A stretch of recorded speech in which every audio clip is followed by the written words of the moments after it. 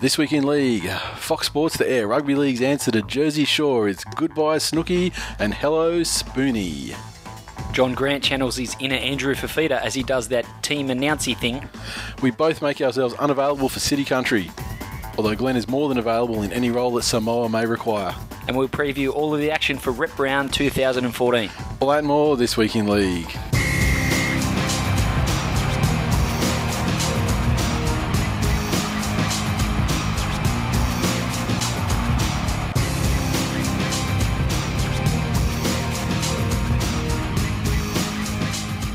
Welcome to episode 152 of This Week in League. I'm Nate. And I'm Glenn.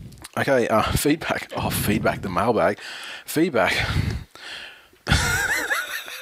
not going to go into any details here, but I'd just like to say that we love getting feedback from you guys. I mean, it's why we put the mailbag at the front and centre on the show, because it's fucking sensational, right? That's right. And we appreciate, and we do read any constructive criticism about the show, but just like Glenn's sitting there just shaking his head like he's got a fucking tumour and just squeezing his eyes up and just balled up because he doesn't know what I'm going to say next, and I think he's scared. But I just want to say, you don't scare me at all, Nathan. You make me cringe. What you do. I just think that I will say, when you give us constructive criticism, it's fantastic. But if you just a couple of pointers before you do.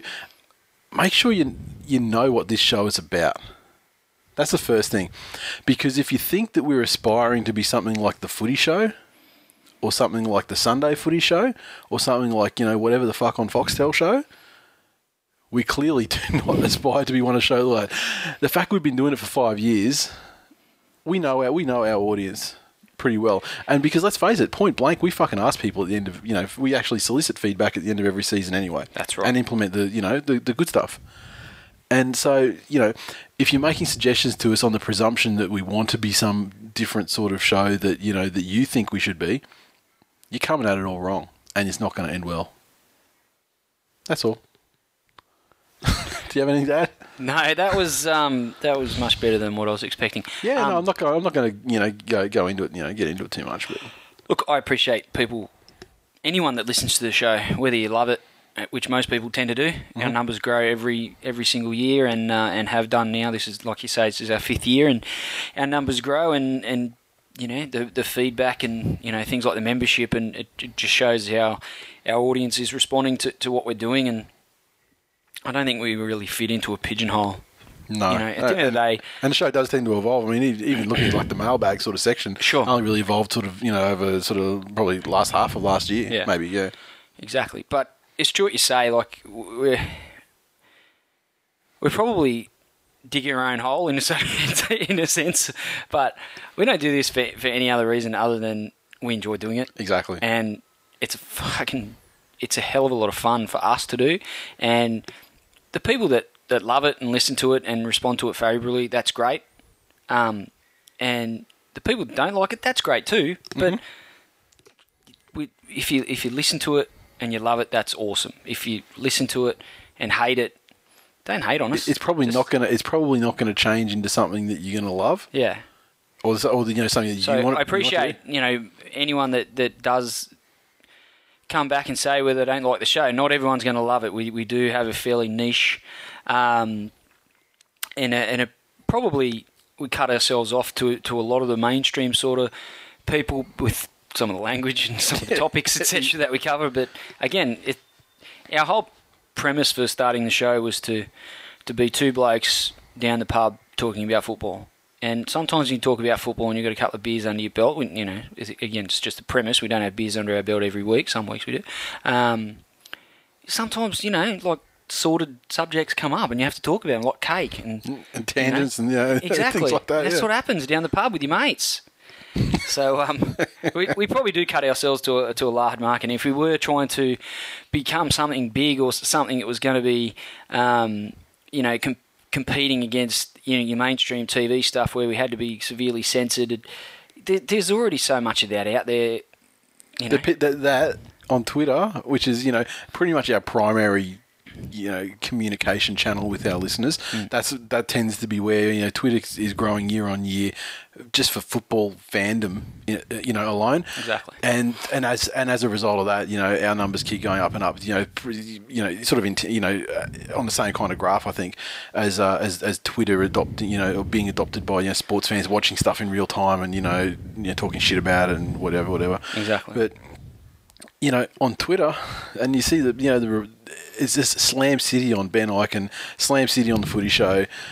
Pretty much everything just gets slammed the whole time. Without tooting our own horns, yep. If we were to get picked up, if we put the show and changed it to be more and assimilate more with a mainstream thing, if we had some aspiration to be on TV or be on the radio, yep. We'd be going super entry level, and with all due respect, it'd be fucked if I'm going to take a massive pay cut to get on TV. Exactly. So we do this for fun, and if you think it's fun and you listen, that's great. If you don't enjoy it, then feel free to listen to something else. And of course, if you've done a podcast for 5 years, then by all means, you might you wouldn't send that sort of feedback because you'd actually know. Last week we put it out there. I'd just like to say welcome to all our new listeners, though. We don't do it enough. We don't welcome our new listeners. So this is the first time you're listening to the show. A, welcome. B, just hang in there. You probably find, it's one of the things that the community around this show is built around. Is in-jokes. Is a lot of it. Yeah, exactly. So if you listen to one episode, it's got to be the most bizarre shit you've ever... Exactly. Unless, like a lot of people, you go back and listen from the start just so it makes sense. Yeah, exactly. And it would be... I imagine it'd be similar in a way to people listening to Roy and HG when they were doing the Origins and things like that. Sure. I remember when I was living in Japan and my dad would tape them and send them over to me, and you'd be listening to it and go, I don't know what the fuck's going on here. Who's the card table? It's a fucking, you know what I mean? Like, and there's a couple of nicknames that you'd pick up. You go, okay, yeah, well, that makes perfect sense. But some of them are so whose letters, like so obscure, yeah. And our shit is far more obscure than theirs. There's like 6 degrees of in joke to get to why that person's name. Like letters. I saw someone tweeted the other day, like someone said something about letters, and someone's like, who the fuck is letters? And then they had to explain, so, that's what This Week in League called, Jared Maria Hargraves. So, yeah. And so it's great, but these things all get adopted, and if you do go back through past episodes, it'll become easier.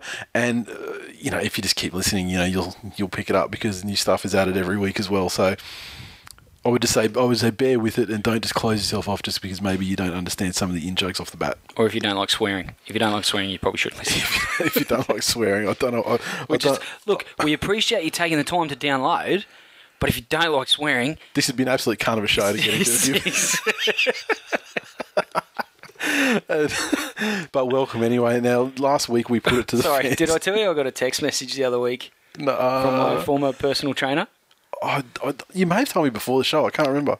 Josh, absolute legend. I love him like a brother, mainly because he's bald and he looks like my twin brother, only fatter. Sends me a text message, said, any podcast with, that mentions cunt within the first 10 seconds, twice in the first 10 seconds, is a winner in my book. I was kind of loose this week. That episode, that was about 2 or 3 weeks ago, and that's becoming notorious because we did open up pretty hard. Last week, on a more censored subject, last week we put it out there for people to give us their Tampon All-Stars side, featuring players who are basically in for 1 week, out for 3. On a blood buzz, Dugan, logical. Takiri, these days, probably a great idea. Hodges, naturally. Rapati, didn't know. I didn't pick straight away. Tedesco. I was watching the Tigers Warriors game a few weeks ago with a hardcore Warriors fan, Willie, and Jerome Rapati. I was like, didn't he retire 5 years ago? Isn't he 80? How did that happen? Don't know. England is like Never Neverland. They come back and Tedesco, fair enough, really. Carney, definitely. Campese, absolutely. King, definitely. Gidley, goes without saying. Right. Leroy Lars, it's another one he's thrown in there. Ellis. Now, I saw that. Was he talking about Gareth? If he's talking about Gareth, now he doesn't play very much over there, but he wasn't. It was maybe his last year. He missed some football. He wasn't like a massive injury prone. Yeah, I think his last year at the Tigers, there was a bit of in and out stuff, but jeez. Lewis. I assume he means Luke. Lewis? Yeah, lately, I guess. Yeah, last couple of years. Yeah. Gallon. Yeah, it goes without saying. And that's his side. Cruzy06 has gone, Brett Stewart. But he hasn't given us a full side, and he hasn't given any thought to positions either. Brett Stewart, Dugan, Gidley, Hodges, King. Can't think of anyone else to add. So that's basically a complete lack of imagination right there. He just wanted to surprise. He just wanted to hashtag that up. I bet if we asked him to give us 17 fucking steaks that he likes to eat.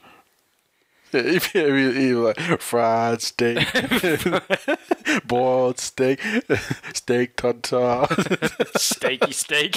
Fast forward 3 hours, steak sandwich, mega steak, mega cut snake. Did I say snake? I said steak a la mode with ice cream. What the fuck? When he's pregnant. Niles, 1991. Dugan, yes. Duffy. Yeah, actually, that's probably fair call. He hasn't been seen hiding the hair of lately. Hodges, yes. Excellent inclusions in C. Stanley and K. Stanley. I agree 100% on those.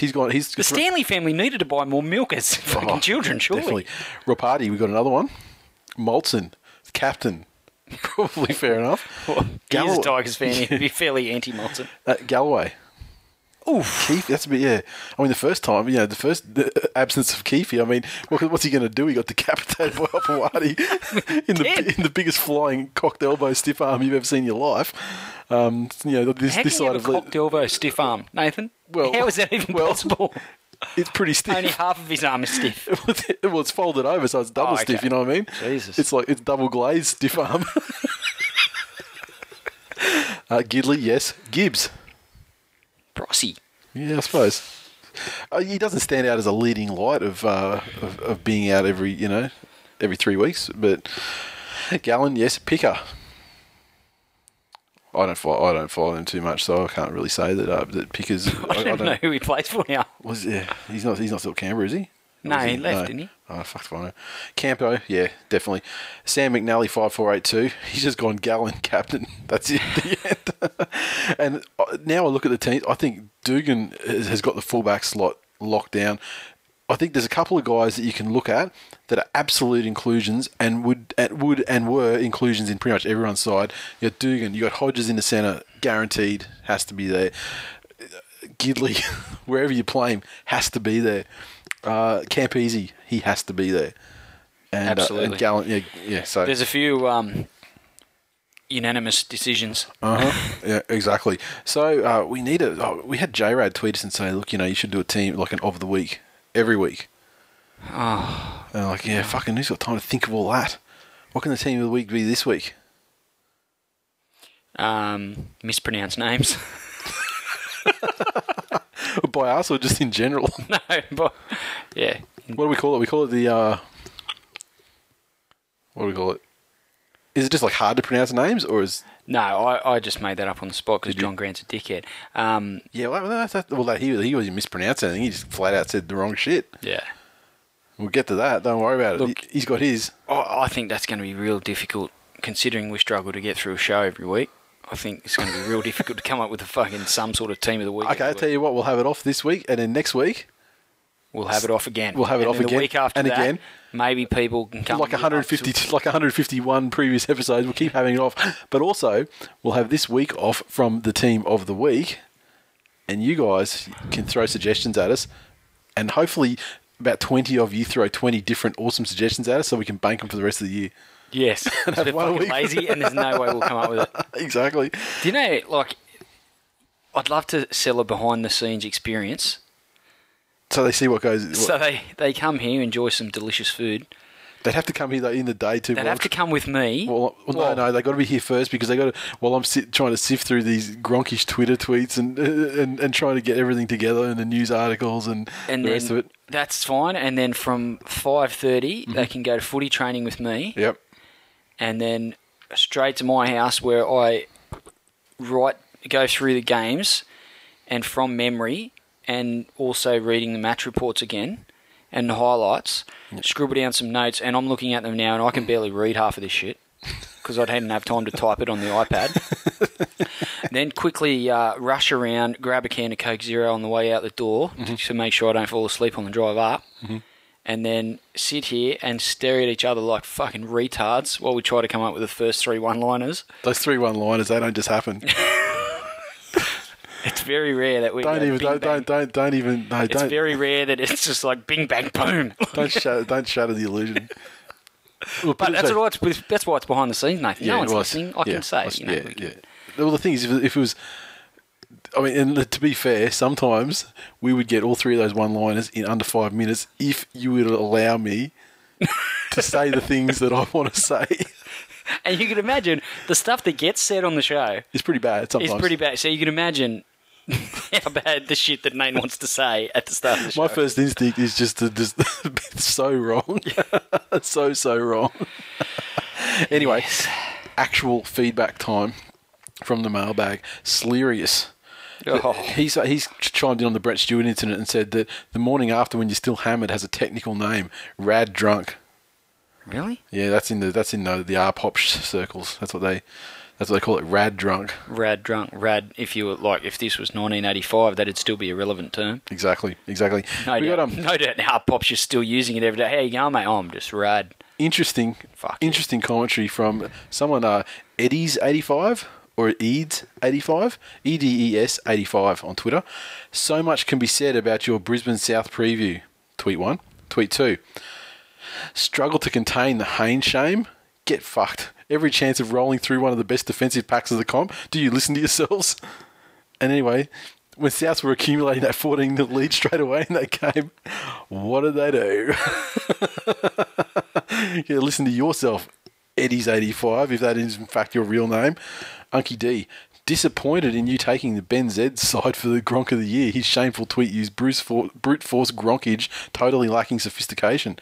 And let me tell you, that just when I was going to read that wrong-ass tweet out from the Ben Z last week, and I said this one is probably going to, this is Gronk of the Year shit, because it was. Yeah. Jeez, it got the other one stirred up. And there were Gronk wars all week, including us on Twitter, and I was constantly getting notifications. It was Gronk on Gronk. It was Gronk on Gronk crime all weekend. Unfucking believable. But I love how it's heated it up. Ben Z, his go-to when someone starts hammering him, saying, "Oh, his education." Filthy South. He's like, "I'm really educated and I earn 6 figures." Who fucking cares? You're still a dickhead. I don't care what your bank balance looks like. I care that you're a dickhead. and then he starts. I'm educated. I went to school. And you notice the tweets. Then he starts throwing in larger words and as he goes larger and larger words. Look how smart I am. Oh wow, you bought a thesaurus. That's lovely. Yeah. Shut the fuck up. Gold-plated, you rich motherfucker. And so Unky D came back with a tweet about your aborted analogy where you were talking about like sleeping with your dead grandmother. Remember that? Yep. So Glenn's grandmother was a Polynesian man. #RIP. Slerius. Your analysis of Blue Beaver on This Week in League was genius. #manly fuckhead. Is that all I said about it? Because I could go on. And I favoured that tweet because I shortlist tweets by favouring them, and people get notifications that the tweet got favoured. So then Blue Beaver's like, "God, Glenn must be picking the tweets this week, or I've been betrayed by a manly brother." And it was option B. And sometimes I favourite tweets just because people look out to see if the tweet's been favoured. People like Mupp. Yeah, exactly. And then you purposely don't favourite any of his so he can go back into his fucking cave where he belongs. Shunter86, in regards to our discussion about the Penrith ground announcement comment about, maybe bring 5,000 more people next week, or whatever he said, that was legit. That is FYI, Penrith ground announcer comment was legit. And Moylan, where we asked about, why, Penrith fans, what have they got against Moylan? Fans sometimes get too far ahead and dream of DWZ at 1 and Moylan at 7. Is he a 7, really? Yeah, I don't know. He's doing all right where he is. Just saying. Could have batted a fucking ball dead on him. Then again, they're the 5-year plan guys. They know what they're talking about. Yeah, don't argue with the fucking Penrith nerds. Yeah, JR_Buffett. Just checked out NRL Homer Simpson on Facebook. Pretty funny. Thanks for the tip. You are welcome. And thanks. I got bored with it. Ian Saguna. Thanks for the tip. Saguna. Yeah. He was dead quiet on Facebook this week. I can't imagine why. Not a fucking thing. Tigers win. 5-6 times you'll be on our Facebook. 5 or 6 times on the weekend you'll hit us up. Tumbleweeds this week, not a goddamn Crickets. thing. And Adam 1975. My missus says you two have got me saying cunt too much. What about that bloke who's the biggest trader in the history of traders? I think he's part French. What's he done to trader? Have you seen how he hammers me on Twitter? Yeah. Yeah. Lots of people do, though. We used to be friends. Yeah, lots of we used to like really go back and forth. Oh, how's the family, mate? Oh, yeah, good, thanks. What about your family? Oh, fine, thank you very much. That's excellent. It's lovely to talk to you. And now, fuck me. Into me. And then I have to obviously retaliate, and then he takes offence and goes, and then it escalates from there. If he was just nice to me like we used to be nice to one another, I wouldn't have to fucking hammer him like the cocksucker that he is. And also, but then going on from saying his missus said that we've got him saying cunt too much. I, for one, blame all the massive cunts in this world. But, you know, Boxcar Jason. I'm over this ref blaming business. Manly did it before it was cool, and now everyone's doing it. It's just a men truck. It is, and that is so funny too. And we got a fair bit of traffic out of the fair bit of likes and fair bit of traffic out of the everything is ref's fault picture I put up too, just quietly. Gotta love Lego Movie. Giving Nathan ammunition. Mate, I'll tell you, I've watched that movie 30 times at least. I like how you do it purely for the irony of a Manly fan doing something, everything is ref's fault in regards to another team. I remember I tweeted someone, I said, look, I'm about to do something that's going to fucking come back and bite me big time. In the future, sometime in the future. But it's worth it, right? Exactly. It's a small price to pay for the smiting of one's enemies, in which case was the Broncos fan base. Drew_Nathan5. Hey, this week in league, I think I have found one of the worst Western Suburbs players. Leo Dinova. So, we go, of course, to Leo Dinova. His record, his club career. Spent some time at the Knights, of course. However, Western Suburbs, where he's finished his career. And on what basis did Drew say, or did he want to slate Leo so badly? He wasn't a luminary. He was no clogger. He was no Presty. A 63% kicking record. That's not too bad. 48 of 76 across his career overall. Better than Benji. He did a lot of kicking in Newcastle, which is quite strange, really, because Andrew Johns was a wonderful kicker of the ball. 36 of 55 there. Played massive second fiddle in Western Suburbs. I don't know who would have been their first up kicker in what those years? days. 98, 99. He only took 14 attempts in 98 and Andrew 7. Leeds still? Would it still? Don't know. When did he retire? Andrew Willis? I can't. Yeah. Doing my head in. You look at his win percentages. He won a respectable, if not spectacular, 57.89% of his games when he played for the Knights. That average, however, plummeted in 1998 when he only won 25% of his games, and further plummeted in 99 where he won exactly 20% of his games. 3 from 15, in fact. Wow. So, I'm not that prepared to say that Leo Dinova is, we've seen far worse. I'm just saying. Generally in a Western Suburbs jersey. But let's just say he's no Presty. He's no Cogger. Yep. He's no O'Doherty. No. And let's just leave it at that. Leo Dinova. Oh, fuck, there's been far worse careers for the Western Suburbs Magpies, let me tell you. Yeah. Mitch Doyle 08 struggled to sleep on flight home. Put this week in league on. Cunts put me to sleep and have me snoring in 5 minutes. #5 stars. #draft iTunes reviews. Troy_79. He's the first guy that tipped us off on Jack Whiten on Instagram. You see that? Yeah. 1 week they love you. Next week they hate you. Both weeks I got paid. Typical Gen Y shit attitude. Where does it go so wrong for these blokes? I am going to tar a lot of them with the same brush, only because I can imagine a lot of these young players having similar attitude. Not all.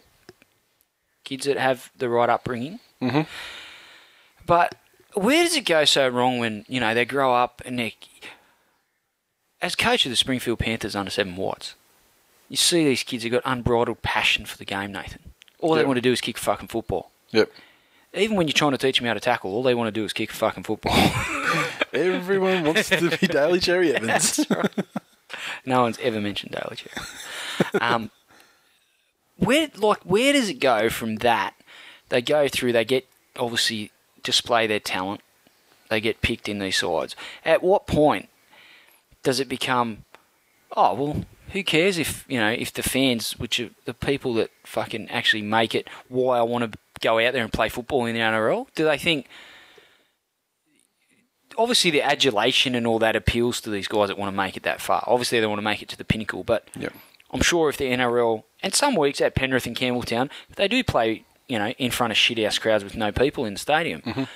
But other times, there's big crowds there, and there's a lot of, obviously, love and adulation for these players, which must appeal to the guys that want to make it to the top. But I just wonder, when he's like, oh, well, who cares? Still get paid. Yeah, not cool. When does it become about that? And I want to take it one step further. And this whole hater culture, where you cry hater all the time on things. Let me tell you, and the people are like, oh, you haven't played any first grade NRL, so you can't say anything about it. Well, you know what? I mean, I was a chef, so I mean, but you've never been a chef. But you go to a restaurant and you get served a shit dinner, you've got every fucking right in the world to have an opinion about that dinner. Damn straight. I'd also go so far to say, also, you haven't been a chef. I guarantee you haven't directed any movies either. No. Guess what? You can go into a movie, watch a shit fucking movie. I think you've got the right to call it a shit fucking movie. That's right. I think you've got the ability to discern whether it's a shit fucking movie, whether or not you've directed a film or not in your life. And I think, a lot of that is a real... I don't know if it's just sport in general, but certainly it's a rugby league thing that you get, how many first grade games have you played? Well, yeah. And this is not necessarily coming from the players either. This is coming from defenders of the players. That's right. Yeah. But I haven't played any, and I don't. But why does that absolve me from an opinion? Like you say. And at the end of the day, as a member of a football club, two in fact. Yep. I'm obviously season ticket holder at the Broncos and a member of the Tigers.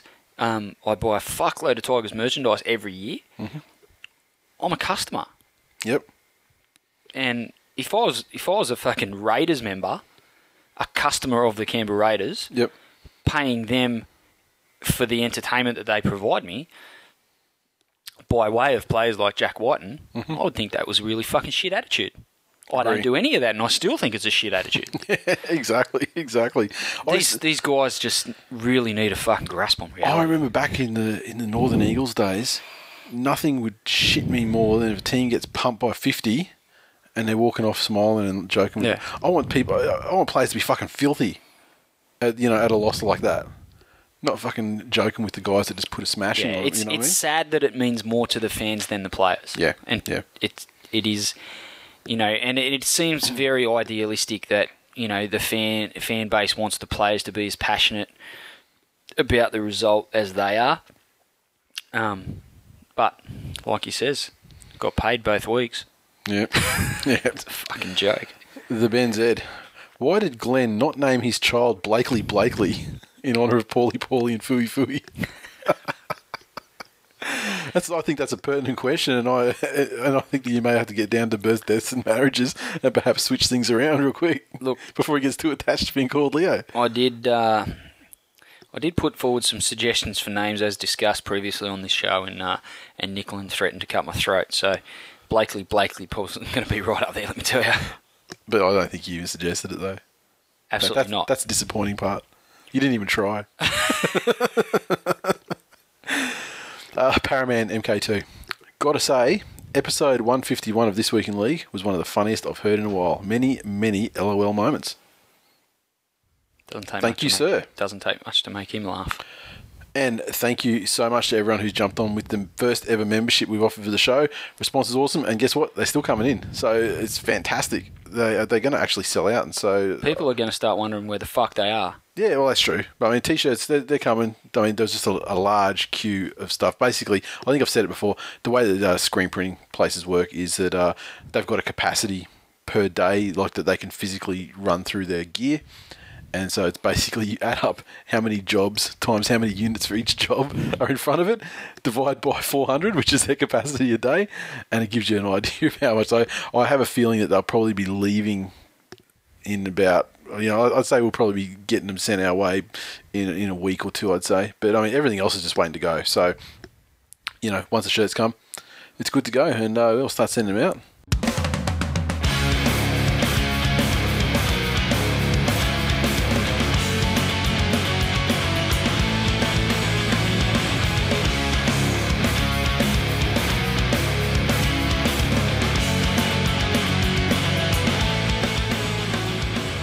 news, first story, and it's a very tragic, sad story.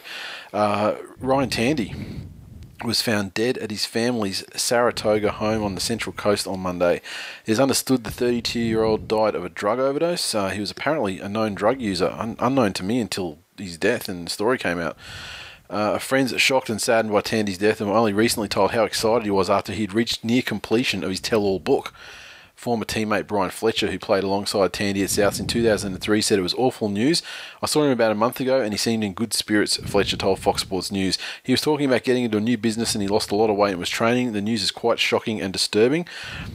He was dragged into the spotlight again when Sydney's radio host Ray Hadley repeated revelations surrounding Tandy's friendship with a journalist on Monday morning.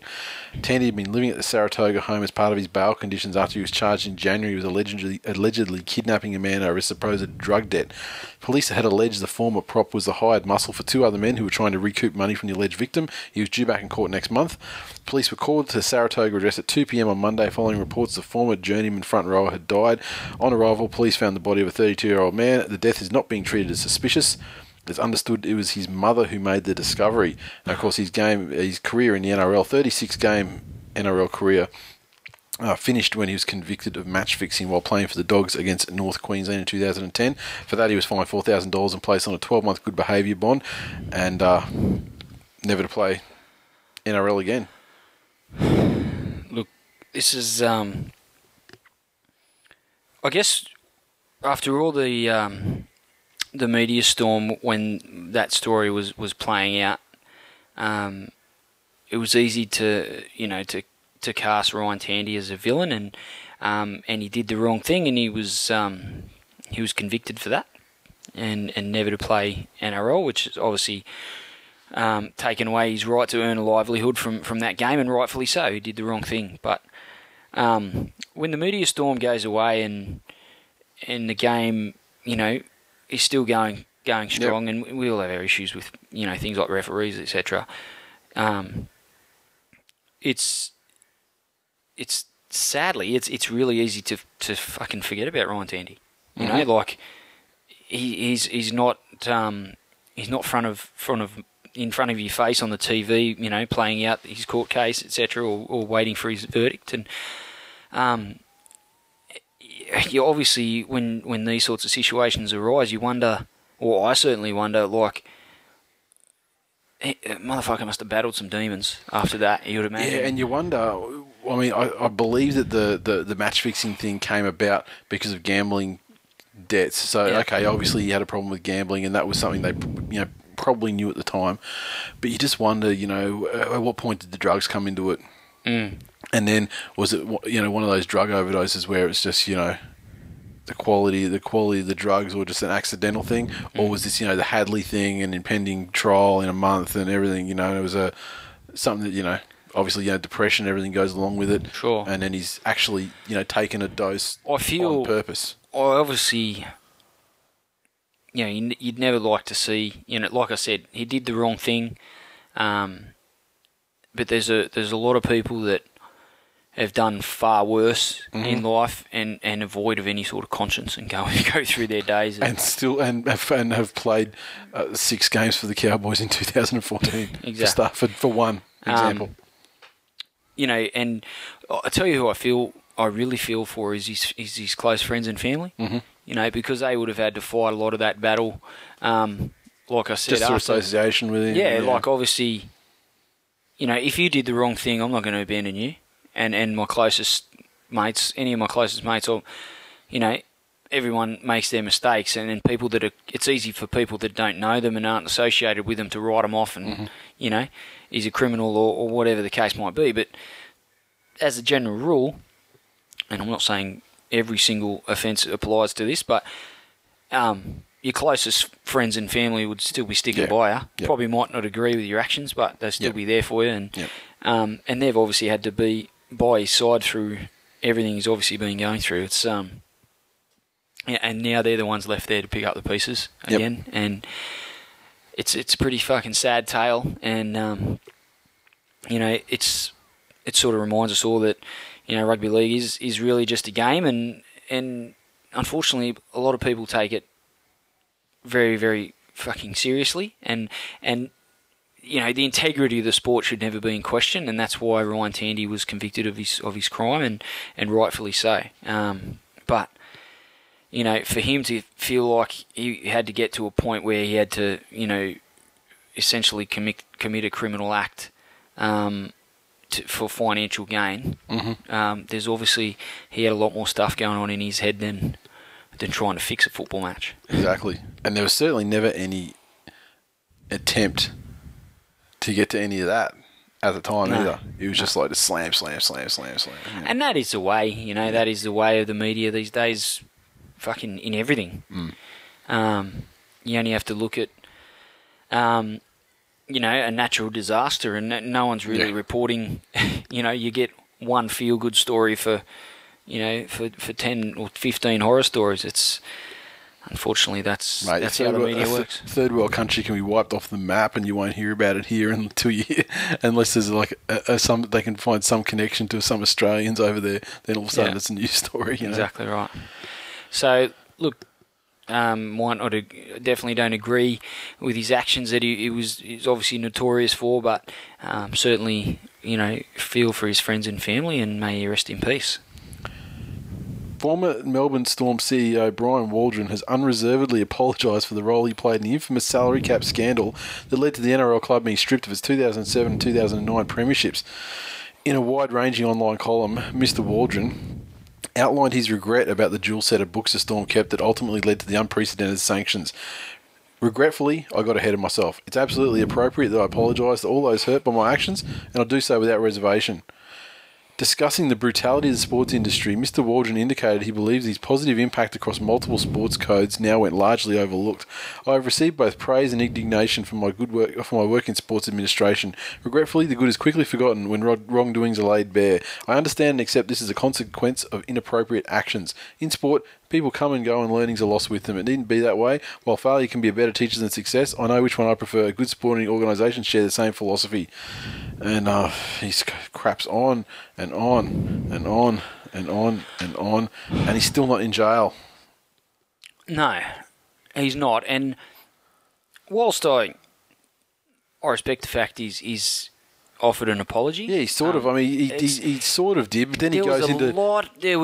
It was easy to lose the apology in the rest of the article. Because there's so much, but it's high pressure, and, it's a cutthroat world in sports administration. You're like, well, mate, are you apologising, or are you going to make all these fucking excuses? What's led you down that path? It is a cutthroat business, and I don't dispute that for a second, but it's a bit like the Lance Armstrong thing.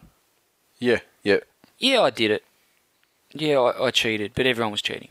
Yeah, right. We cheated salary cap, but we weren't the only ones. Yeah. Well, okay. Well, when the other ones are found out, then they can be, face their trials as well. But is it that far beyond people when they get to a certain level of success or power? That is it that far beyond them to want to do the right thing? Is a premiership? You still have to sleep at night. You still have to go and look your family in the eye. Exactly. And you've got two sets of books. Like, could you imagine? If he's got kids and stuff like that, that stuff gets out. Yeah. Kids, especially if it was a teenage kids. Yep. Their friends are, play football or whatever. They know what's going on. They see it in the papers. That's your old man. That's fucking committed a crime. Yep. And I'm sure he wasn't alone, but he was certainly the guy that was a lot of the media attention was focused on, and rightfully so. He was the guy at the head of the table. But again, it's success and power and greed. If you can't go through your days, and if your general disclaimer is, well, can I go home and look my family in the eye after doing this? If things get to the stage where you think that, where you even have to have that internal monologue with yourself. It's wrong. Like, where you're like, if I do this, will I be able to? I mean, what? If you've got to ask a question about that course of action, then it's probably not the correct course of action to undertake. And what about his wife, His wife's still going to have to, she might not work, let's say, for instance. She's still going to have to go and, have coffee with her friends or whatever. Yeah. And, fuck, they're going to have to be the ones trying to defend you against the indefensible. Exactly. It shouldn't be that hard to do the right thing. And like I said, I don't doubt that there's still goings on within the salary cap and other sports administration, etc., player recruitment and stuff like that, which is less than above board. Yep. And there's obviously a lot of people that probably avoid making eye contact with themselves in the mirror. But yeah, it'd be interested to hear what people think about it, especially Melbourne fans as well. I think Melbourne fans have just taken such a beating over the years that now they're kind of like circle the wagons, and you know what I mean? Yeah, look, but he wasn't there. Remember when the verdict came down, he wasn't there. He was at the Rebels and got fired there because they're like, okay, you know. So I wonder what they... I mean, I wonder if it's like, you know, do they circle the wagons on the club, or are they like, you know, fuck that guy, you know, he fucked us over so bad, or... Yeah, I find it, and as I said all along, I find it hard to believe that there was just one guy with knowledge. Yeah, exactly. You know, it's very, very hard to believe, and you can feed me all the stories and all the admissions of people, and I'll never believe that there was just one bloke that knew about it and everyone else was completely oblivious. Yep. I find it very hard to believe. Look, it's not for me to accept his apology or otherwise. I just think it was there was an apology there, and it was fairly articulate, and he obviously got his point across. But I think it probably got lost in a lot of the other mitigating factors that he kind of presented things after like that. And there was a lot that he said before he got to the apology, which was like softening the blow, so to speak. Yep.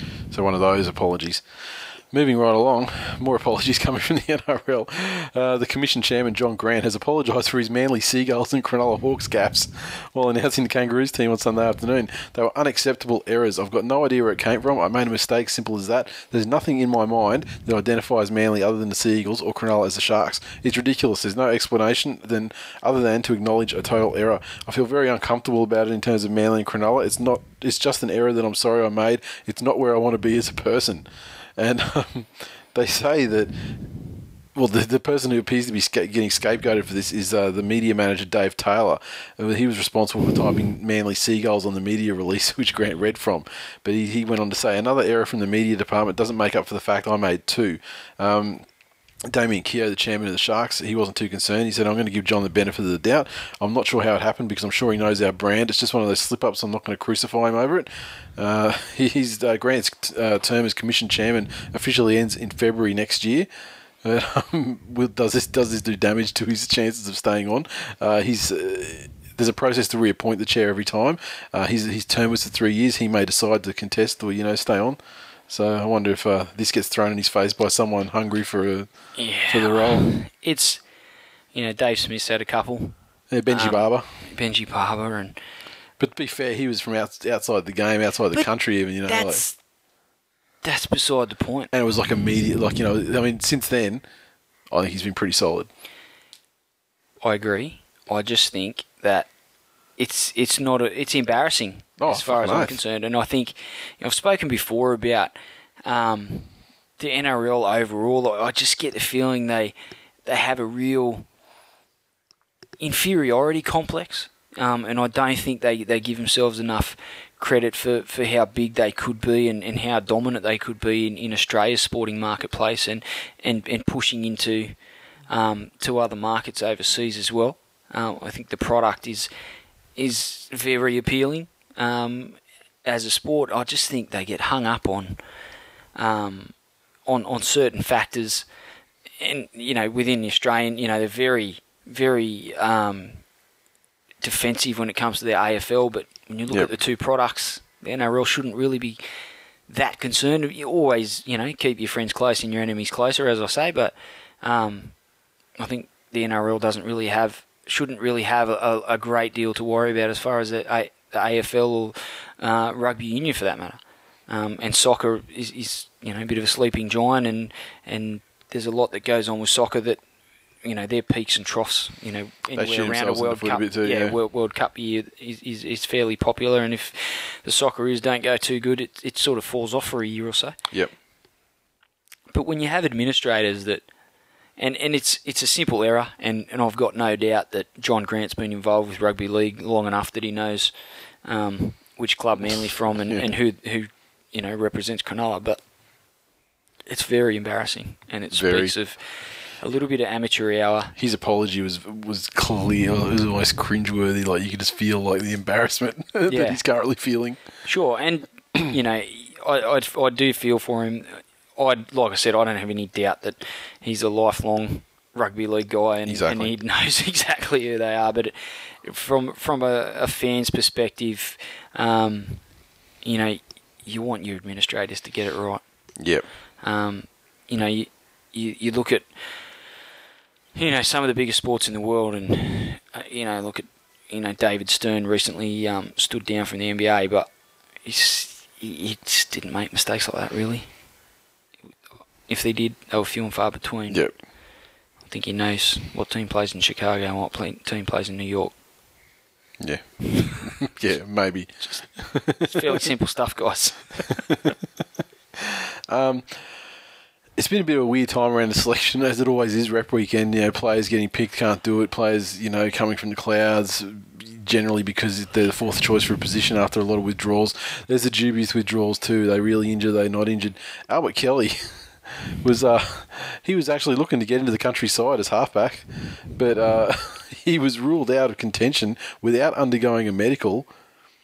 Basically, because reports emerged from Leichhardt Oval on Sunday that he'd been sent to hospital over fears of a broken leg. And so he was therefore immediately ruled out by selectors. They didn't check up on this. They didn't give him a medical. And he was apparently nowhere near a hospital and thought he'd only suffered a bad cork. So it's not certain that he would have been able to play on Sunday, but he was upset he'd been immediately ruled out, and his manager rang New South Wales Country Rugby League boss Terry Quinn to complain. Albert Kelly was in our starting lineup until he injured himself, Quinn told the Courier Mail yesterday. Well, he can't play if he has a fractured leg. Told that Kelly's leg had yet to be diagnosed, Quinn said Titans medical staff had made the young halfback unavailable. Titans officials were last night unsure if any of their staff had been contacted about Kelly after their win over the Tigers, but he remained hopeful he'll play South Sydney in 2 weeks. So, I'd like to know if Clark Kent is on the Titans medical staff. Bit of X-ray vision into fucking Albert Kelly's thigh, detected a fracture, ruled him out. Yeah, strange. But, bad luck for Albert Kelly, because I thought he probably would have been country half. It's pretty embarrassing, and I think the whole selection situation for the rep weekend is fairly, again, it's a bit amateur hour. They really should just keep it covert, decide on who the teams are going to be, make contact with every single player on their list, or get a medical to get, before they make the announcement. You know what I mean? Yeah. Bring the announcement back a day. Take the time to do your due diligence, find out if a player is going to be able to play or not, or if he's going to have a fake injury and, won't be able to play. So when you actually do name the team, it's a team that you're 99% of things can happen, but you're 99% sure that that's going to resemble the squad that you picked. What happened? What happens if they ring a bunch of different clubs and they're ringing, fucking Cronulla for their third string hooker? Yeah. It's like, well, what about this bloke? Can we pick him? Nah. All right, have you got anyone else? Who's below him? If you picked him, if he's your third string, so you got your starter, you got your backup, you got this bloke, none of them are available. Who's next? Where does he come from? Well, you would suspect that, I might be totally off base here, but you would suspect that, especially with the young guys, as they're potentially, their first or one of their first rep jumpers, you think those guys would be jumping at the opportunity if they're physically able to do it. There's no way you could stop holding them back from playing this game. It's the guys, I think, that are kind of on a bit of a, like a merry-go-round, like Ennis. Yeah. Not really realistic. Like, he wouldn't be realistically selected for Origin, but they want him to play the City Country match, and it's a long season, and he's like, well, fucking, you're going to pick Farah anyway if he's fit. Why bother? Those guys, I think, would be more likely to pull out with the fake. How much money do you get for City Country? I don't get money for it. Huh? I don't get decent money. Rep money's decent, isn't it? Yeah, but City Country, really? Oh, you'd think they'd pick up like at least 5 Gs, wouldn't you? Fuck me, really? No. They're playing the game in fucking downtown Dubbo. Yeah, but that's because it's a part of, taking the game to the, to the regional areas as a part of the City Country concept. I mean, it's not a, you know what I mean? Rep payments is rep payments. So the rep payments just come out of the fucking coffers of the NRL? don't know. Someone who's more enlightened in the process will let us know. I'm not sure that's a sound investment. Oh no! You sell 3 fucking cold pies at Dubbo Showgrounds.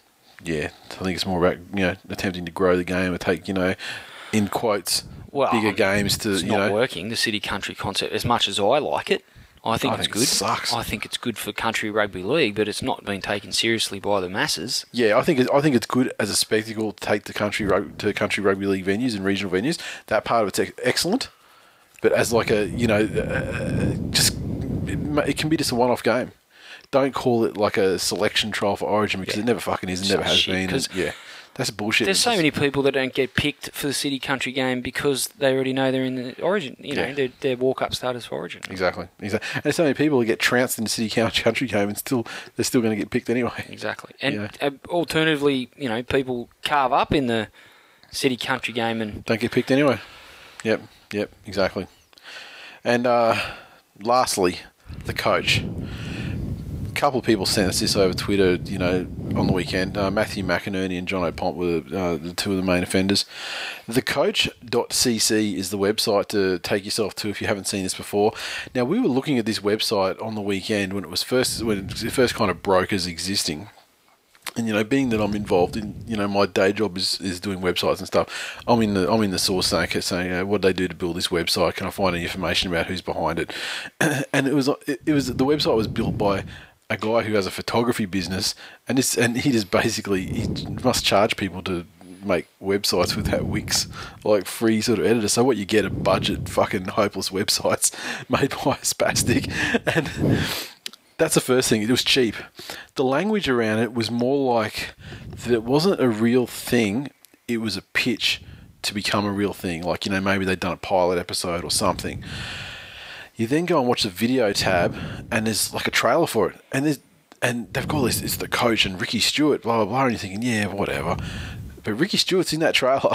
And he's like, I'm going to, play. It's an NRL contract. Yeah, play. I'm going to take 13 players from around, Asia Pacific, region, and one of them, I'm going to test them in ways that they've never been tested before, and by trying to understand what the fuck I'm trying to coach. I'm going to put the overhead projector on, and they're going to have to read the fuck out of what I put up on there too. What sport are we trying to learn here, Ricky? Doesn't resemble rugby league. So then I'm thinking, well, obviously Ricky Stewart is complicit. That is Ricky Stewart. It's not a doppelganger or an impersonator. That is actually him. So I ruled out immediately that it was just. He did have sunglasses on the whole time. It was Ricky Stewart, no doubt about it. But it's not like a some sort of parody thing. Like I've ruled, but it's like a pilot. But no, it was so budget. Looked so budget. This cannot happen until the Sydney Morning Herald, an article. He's the coach of the Canberra Raiders and has been busy re-signing the club's young talent. But Ricky Stewart will also be the face of a groundbreaking rugby league reality television show designed to find the next NRL superstar.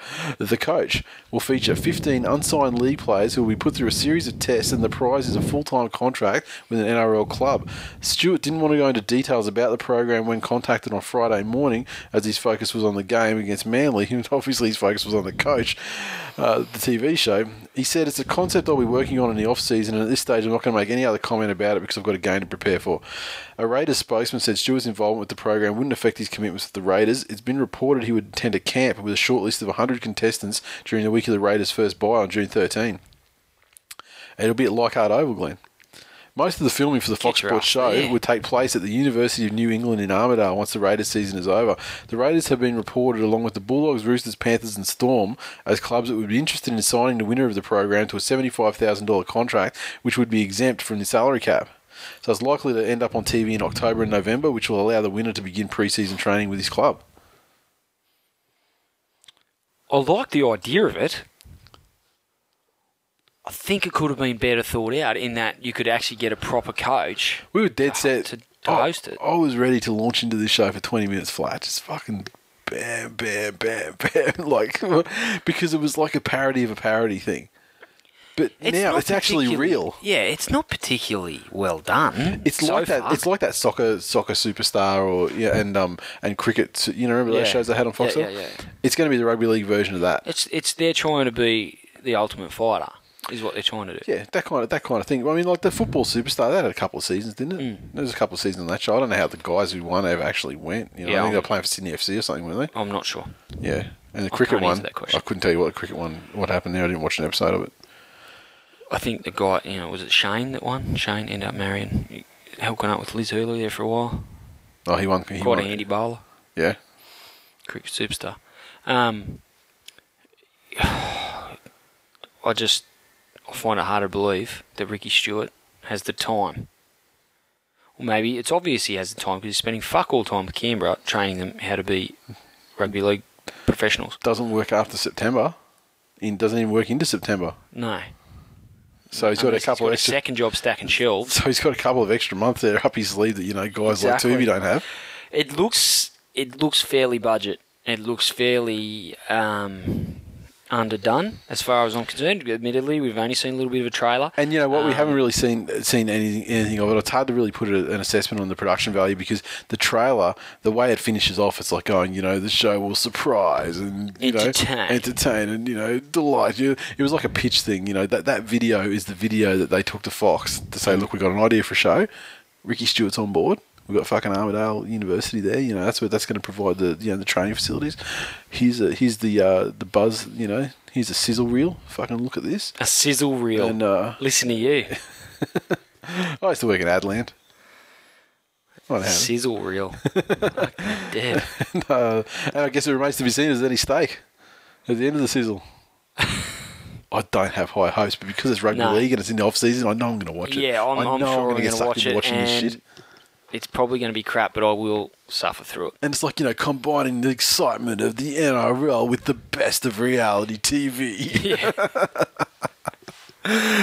Why are we talking like this? Because that's the way serious voiceover men talk about the coach, starring Ricky Stewart. If I was Ricky Stewart, I'd talk like this all the time, even in press conferences when I get beaten by 50. I'm Ricky Stewart. And you know what I mean.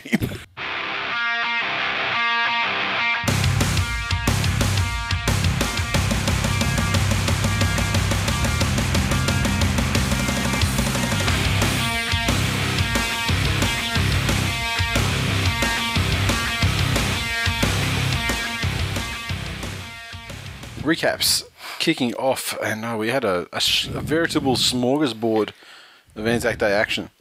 And kicked off with the traditional clash between the Sydney Roosters and the St George Illawarra Dragons, and it was a fucking drubbing this time.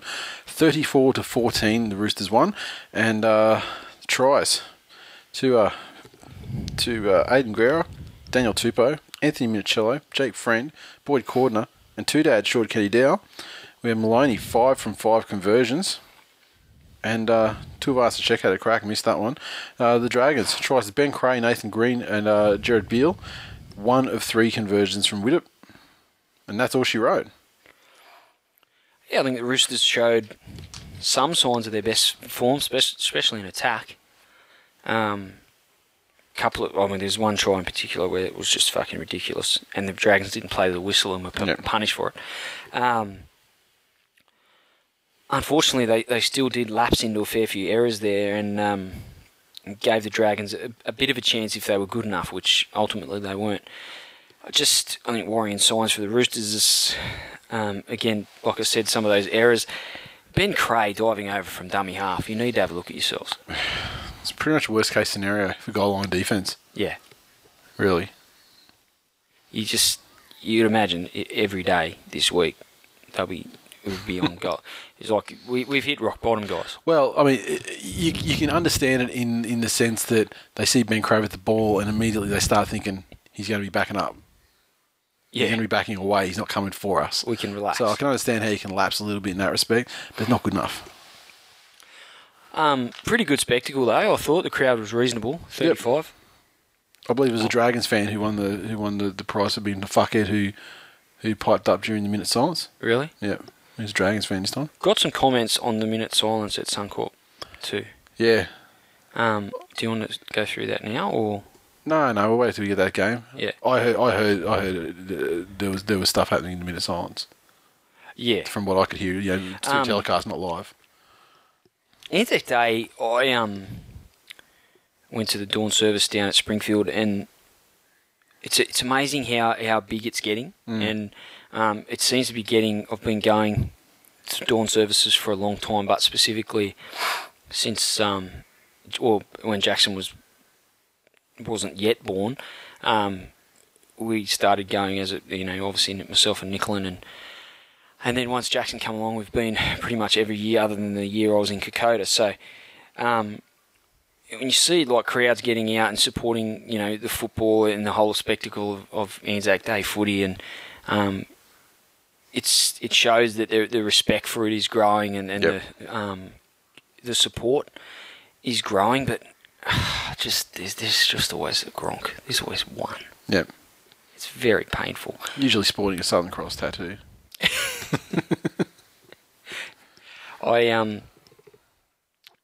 The Dragons, they blasted out of the blocks this season, and had a lot of their Gronkish fans talking them up, and now they're starting to get back. I don't think they're going to be as bad as what we expected them to be, but I don't know that they're really a top 8 side. They're a top 8 side when it clicks. Sorry? They're a top 8 side when it clicks. When problem is, that's a trick, isn't it? Yeah, I think it's their forwards. You always know what you're going to get from Widdop, and also Dugan, but if they don't have the time and the space to do their thing off the back of the forwards, and I just don't think their forwards are that consistent. I think Tyson Frizzell, he's been rewarded with, was he 18th man for one of the rep teams for City, I think it was. Yep. He's quite a good footballer. I've never really paid a lot of attention to him, but geez, he's pretty consistent. Yep. Runs the ball bloody hard. He's a good defender. He's probably sets a good example there in the forward pack, but I just think up front they're probably lacking that little bit of size. So there are times where their mobility gives the guys like Widdop and Dugan the space to move by way of the forwards' mobility, and they get on top that way. But when it becomes a real arm wrestle, they struggle. Yep, fair call. TBI Penguin. When the Roosters are doing well, the NRL is doing well. Lucky Shane Hayne on the case today. Sick of your shit NRL. And this is the theme of the tweets, actually. Jeremy_Jack01. If I were a Dragons fan, I'd be complaining about the most one-sided refereeing I've ever seen. But I'm not. Sucked in Dragons. So watching the game, I didn't think it was a ref's fault situation. However, Dragons fans and some non-Dragons fans pretty irate at the way the game was refereed. I'm loath to go the ref's fault route every time. I think there was a fair few errors and missed tackles, etc., that the Dragons have to take on ownership of that led directly to Roosters' points, and it's easy to make the argument for penalties and field position and all the rest of it, and I get where they're coming from, but I'm tired of hearing about this ref's fault shit lately, hey? Yeah, that's ironic. It's just, I'm just tired of it. People need to fucking suck it up. Is that right, Nathan? Yeah. You fucking troll. I've been tired of it the whole time we've been fucking doing this show, but it hasn't stopped you. I don't think I've ever uttered the term other than when talking about someone else. Also, on Anzac Day, New Zealand Warriors 16 down in Melbourne's house, defeated the Storm 10. The point scorers, the Warriors had tries to David Fisatua, Sean Johnson, Felipe Mateo, and we had Sean Johnson getting only one of 3 conversions and a penalty goal. The Melbourne Storm tries to Kevin Proctor and young Tonamapia. Cameron Smith, 1 from 2 conversions for their 10 points. Funny is some of these hoodoos that are going in the NRL at the moment. This is actually a thing. It's a real thing. It's much like the Canberra and Dragons one. The first time, remember in the finals that time, and it was like, the Warriors always go well in Melbourne. I mean, but it wasn't like they were winning. They just, they put up a good fight, and then they jagged it. And ever since, it's actually been a thing. A legit hoodoo. Did they beat the Storm after the salary cap thing broke? That was a Monday night game, I think. No. After the salary cap thing, they got fucking destroyed like by 40.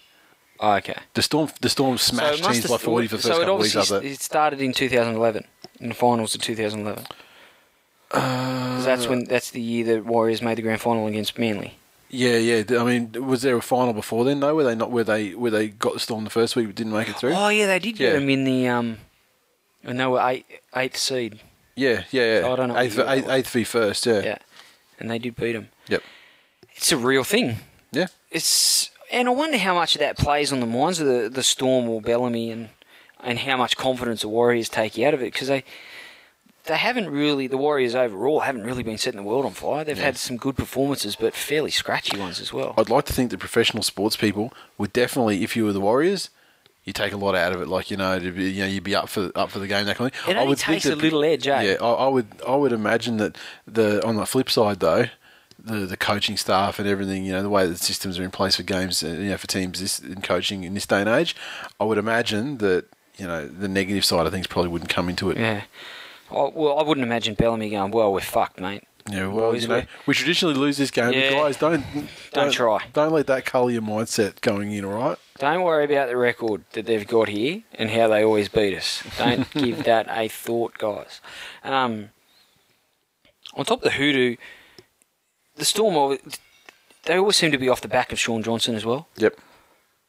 And not obviously only him, but he just seems to have a moment of putting on big plays against the Melbourne Storm. Yep. Which is saying something, because he's not only is he playing against probably one of the best halfbacks in the competition, but the Storm's defensive structure is specifically designed to nullify players like Sean Johnson. Yep. Much like they used to have trouble with Benji back, Benji at his best days. The Tigers traditionally went okay against the Storm because, but just the way the Melbourne Storm was structured, normally that sort of ad-lib play, they can snuff it out, so to speak, because it does require a bad read or a bad decision here. But Johnson always seems to get them. So another thing for the Warriors is Felipe Mateo. He's back. Barely has his name been mentioned this season. That's because he's been fucking in Reggies and stuff, though. He's been hopeless. Yeah. Unbelievable. But he's another guy that has the ability to pull. He's much like Chris Ninu too, though. Yeah. I guess. Very, very much rocks and diamonds, and you cannot hear from him for, months and months and months, and all of a sudden he pops up and puts on a big play. Yep. Whether that's going to be a sign that Mateo's coming back to form, or whether he'll be back in Reggie's within a couple of weeks, who knows. But good win for the Warriors, one they really needed if they've got any finals aspirations, and it was good to see the hoodoo continue. Mup23 said, reports from Bureau of Meteorology that the Melbourne Storm have been downgraded to a slight breeze. Former _ legend. 2 minutes left, Storm are down by 6. Expect the siren to go in 20 minutes' time. Shunter86. Billy Slater clearly outplayed by Sam Tompkins. That's no form slump. That's a flat-out decline. And it's #big 2 and a bit. Scotty Eel said, obvious now it wasn't the big 3 that made Widdop look good. It was Widdop making them 3 nuffies look good. #Storm drying up. Eagle-eyed Kiwi. Is it too soon to start saying Storm's big 2? Game on the line and Slater looked like Farah in Origin. #Slater in decline. I was with you right up until that last bit. And a Twitter account, I think it's a new one. I think it was an egg when I actually copied this tweet. Melbourne Grubs. They said, I'd love to see the Melbourne Grubs get beat again. Bellamy's poor grubby tactics have shone through again. #Purple Pride. It's hard for me to hate on Purple Pride. Look at my shirt. I wonder if it's a this Melbourne Grubs is another account set up in our honour. I don't know. Like Louis Karma and Glenn Blakely wannabe, and it's pretty sad, isn't it? Really? Yeah, it's pretty funny though. Very sad. All right, next game, the last game on Anzac Day, the South Sydney Rabbitohs 28 defeated the Brisbane Broncos 26, and this one the tries went to Croissau, Alex Johnson, Greg Inglis, fantastic try to Greg Inglis, George Burgess, and Oava. We had Adam Reynolds getting 3 from 5 conversions and a penalty goal, a crucial penalty goal at the death. The Broncos, their 26 came from tries to a double to Andrew McCulloch, Lachlan Moranta, Matt Gillett, and Jack Reed. Corey Parker, 1 from 3 conversions. Ben Hunt, 2 from 2. So goal kicking, indeed, the difference on the night. It must be Origin time. Greg Inglis. Yeah. And look, it was spectacular. But there was a lot of shitty, terrible missed you tackles. could see the moment he kicked the ball, and it was, I have to say, Hunt's kicking game. The Broncos are competing in games. Yep. But the reason why that they're falling away at the back end of games, and people are calling refs folding this one till the cows come home, but the reason why they're falling apart is that they can't build or maintain pressure via their kicking game. Yep. They can't. Just some of the options, that game was there to be won after they'd come back from 14-0 down and looked like they were going to be done 100-0. Yep. They fought their way back into the game quite well, I thought. Took a lead in the half time. Yeah. And then it's just kick it down Inglis's throat all night, kick it straight to him. Yep. Pump it into the corners. Get repeat sets. And it's also dropping the ball, dropping the ball 40 metres out from their line, when that set really needed to be completed and get downfield because you're thinking field goal or whatever. Because South, to no one's credit, South were fucking hopeless in the second half when they were trying to come back, when that game was 26-20 to the Broncos. And South's trying to fucking get back into it. And they had, I remember they forced 2 line dropouts in a row, or, they must have had 4 or 5 sets in a row. And they did not have a fucking clue what they were doing. They applied no pressure apart from a kick on the end where they'd scoop up the fullback or whoever picked up the ball. And it took that situation where the Broncos got the ball back, were rucking it out, and then Chris McQueen sort of reefed the ball out for himself, caught it, put on a decent run, 20, 30 minute run to get it down to about 15 out. And then off the back of that, they finally got some points. So I, again, the English run, and that was my point about Hunt's kicking game. It was a spectacular try, but the kick was ordinary. The chase was ordinary. Chase was worse, yeah. And if you're running a Greg Inglis with you couldn't even call it a staggered line. It's just like a handful of defenders. It was just a patchy line. There was there was a clump of 4 guys, and then there was a space, and and that's what you get. Unfortunately, made him look like a fucking genius, though. Got to tell you that the obstruction call, as always, they're 50-50, and you never know which way they're going to go. And you see on Twitter, whenever it goes to the video ref, everyone's going, heads or tails. And so even if the obstruction call 50-50, that was not even 50-50. That was 80-20 for a green light. Okay. I saw Broncos people saying, there's no problem with it. I mean, to the letter of the law, that was fine, perfectly fine. At the game, it looked to me like the Broncos were dudded. As far as the strip call on Ben Hunt, I thought that was pretty harsh. 2 people in a tackle, you're going high with your hands around the ball, and the ball comes out. I mean, let's not mince words here. It was a fucking loose carry. Absolutely, all day. However, I don't think he was going for the ball though. Well, I think he was trying to get his arms around him, but it all happened. He was definitely trying. He was trying to wrap the ball up to slow the ball down and stop an offload. I think the tackler around the legs was always going to stop the offload because he was coming down like a tree. Like there's, he wasn't standing up in the tackle and that kind of thing. I mean, because he had such forward momentum because he was charging at the time. And then the tap. Yeah. The quick tap, and they've called. I think the call was they called Parker offside. Yeah. Yeah. As the guy who ran past and knocked the ball out. Yeah. No, that's fine. I mean, South. Had he run 10 metres? No. No, I hadn't run very far at all. Had he? So, and that's hard. When you're at the game and you don't have the access to as many replays. You had a lot of booze. Yeah, there was a lot of booze and plastic bottles getting chucked in. Look, I think it was a loose carry from Burgess, but I mean, fuck, you see that every week in every single game. God, I mean, it's up to you to for the ball security. At the end of the day, he didn't drop it to milk it either. No, it was just a loose carry, and And it sucked that then South, Broncos were well on the back foot, and then South just kept it rolling, got the other penalty, and kicked a good penalty goal, to narrowly get in front. Yeah. But I think the Broncos did really, really well to make this a really, tightly contested game after going down very heavily early. 14-0 after 13 minutes, I think it was. Yeah, looking like a rabble. It looked like it was going to be anything, and you could get the feeling in the crowd there was no confidence that flood of points was going to stop. Yep.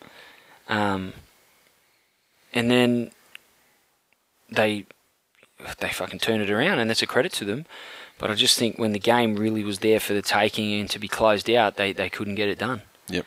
And it's something they've struggled to do since Lockyer hasn't been there. They have struggled to build pressure and maintain pressure via their kicking game because Hunt hasn't been able to do it. And I don't know that Barber has the kicking game. If he was to play 5'8", Josh Hoffman certainly doesn't. No. McCulloch, I don't think he's got the same sort of kicking. He's not what they need. I mean, he's not a Cam Smith or a Robbie Farah type. Yeah, he might be an alternative. Yeah.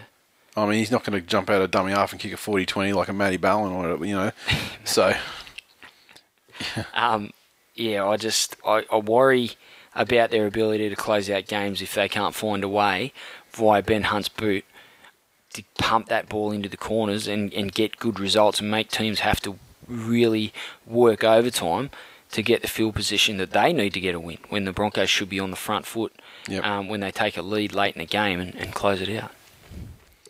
Todd H. 1987. Wow, what a fuck up the refs just had in that win for LOL Souths. Unbelievable game to watch either way, but fuck me. We had Aussies Sven. Fuck me. This is a common theme. Another week of NRL refs altering the outcome of a game. Shit cunts. How to destroy a great game. Robbed. We had Jay Stibb. Nearly broke my fucking hand punching the fucking coffee table after the fucking Rabbits won. Fucking dodgy rabbit cunts. Sensational. Shane Aaron Elvis. When South Jaguar win, the rugby league community as a whole wins. You're welcome. Lest we forget. The pride of the league. Relax. Mitch Doyle 08. I prefer the George Burgess strip. Less people got fucked by that one. More people want to do that. The Ben Z. Big Greg is unstoppable. Ren Dog got his kicking game somewhat sorted. Hope it continues. My metho tastes sweeter tonight. Someone's embracing his future. He is. Mad Dog _ no space. Stop crying refs foul all the time. Broncos lost because they need an actual 5'8" and have no urgency when in front. And Eddie NZ followed it up. Fuck refs fault. We lost because we have no 5'8", no clutch goal kicker, and we consistently switch off for the last 10 minutes. And finally, Mup 23. The only game the Broncos were behind with 10 to go was their win versus Cowboys. Watch the Courier Mail campaign for 70-minute games. Next game, Cronulla Sutherland Sharks 24 defeated the Penrith Panthers 20 at the tip, Ramondis, of course. And the Sharkies' points came from tries to Todd Carney, Michael Gordon, Ricky Latelli, Jeff Robson. Michael Gordon 3 from 4 conversions and a penalty, defeating the Panthers 20 with tries to Josh Mansour, David Simmons, Peter Wallace, and Soward 3 from 3 conversions, and a penalty goal. I feel like the Panthers should be better.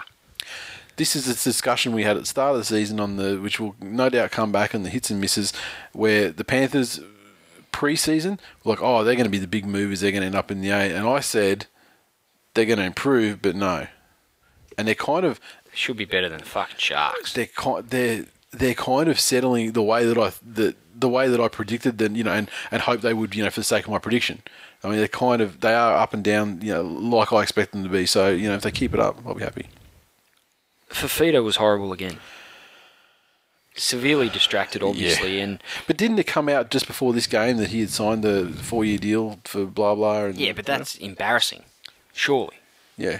Yeah, it is. But, I mean, the point I was making is that there should have been no distractions. That should have been, okay, you pass that phase and I'll fuck around with the doggies thing, and now it's time to move on and start earning that sweet Shark money.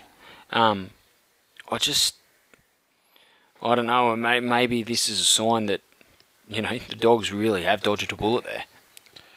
Maybe. He's a long way off where he was last year. Yeah. And has been all season. You're saying he's a bit of a T-Rex. One good season, get the money. Oh, I mean, he's had a couple of good games this season, but one in particular the other week when he made fucking 1,000 hit-ups and 30-odd thousand tackles before half-time. But, I don't know. I just think he's going to... he's got his nest egg now, and I don't know whether T-Rex is the right example, but he's... I just think this is another reason for Sharkies fans to cry in 2 years' time when they realise what a horrible investment that's been. On the flip side, I think Idris again was hard to handle. Really, the Sharks struggled to put him on the ground. Even coming out of their own end, they cut the wingers would have a run, or the fullback would bring it back, and then the wingers would take it, and then Idris would get it. And the previous 3 tackles will say they're going nowhere, and then Idris single-handedly fucking drives them up the field on his own. Yep. It's again, I said it last week, but this is probably the best I've seen him play since the Bulldogs days, where he made his name. Again, I want to see it long term. Devon shortage down at Penrith. Yeah, I don't know if he even looks as fit as he did at the Dogs initially, but maybe they're just getting more out of his, more work on his power. Maybe he's not distracted now. He's not thinking about when that TV show is going to ever start. Maybe he's got a sweet gig entertaining at Panthers we haven't heard about. No, maybe the Penrith nerds. I'm sure they'd be down there on a Thursday night, slip a couple of dollars in the pokies, and then go and see the Jamal Idris fucking comedy hour or whatever show he's putting on. Trust me, we'd have heard about it from those guys, and they would have sent us video of it. Yeah, I'm just disappointed in Penrith. I expect them to be better, and certainly, if it wasn't for the money I picked up on Josh Mansour, first try scorer, I would be very pissed off. Unky D, trying really hard to come up with a witty tweet for this Sharks-Panthers game. But I'm a dickhead, so I got nothing. Just don't care about these 2 fodder teams. Shunter86, well, pair my pecker and call me Reek. This game is absolute torture. Sam McNally, 54-82. Until the 68th minute, this was the worst game of the year, but the final 12 have been some of the best footy of the decade. Jesus. That's hyperbole on both counts there. Or should I say hyperbole on both ends of the spectrum there. Wanker. 3-card magic trick. Penrith beat the Bulldogs. Bulldogs beat the Sharks. Sharks beat the Panthers. Fucking crazy ass season. Hash put down the bong. Shane, are we starting to see a bit more of a consistency in the results, or results that we sort of expected? Well, no, because the Sharks beat the Panthers. And, consistent. Yeah, I don't. Yeah, Warriors beat the Storm. I mean, no, I don't think it has settled down quite yet. Shane Aaron Elvis. Penny's exposed as the pretenders in the Shire. Dull match with a captivating last 20. Both teams clearly need Benji. North Queensland Cowboys 42 defeated the Parramatta Eels 14 up there at 1300 Teeth Stadium. Cowboys, their points came through tries to Jonathan Thurston, Matt Scott, double to Kane Linnett, double to Curtis Rona, and Michael Morgan. Thurston, 7 from 7 conversions.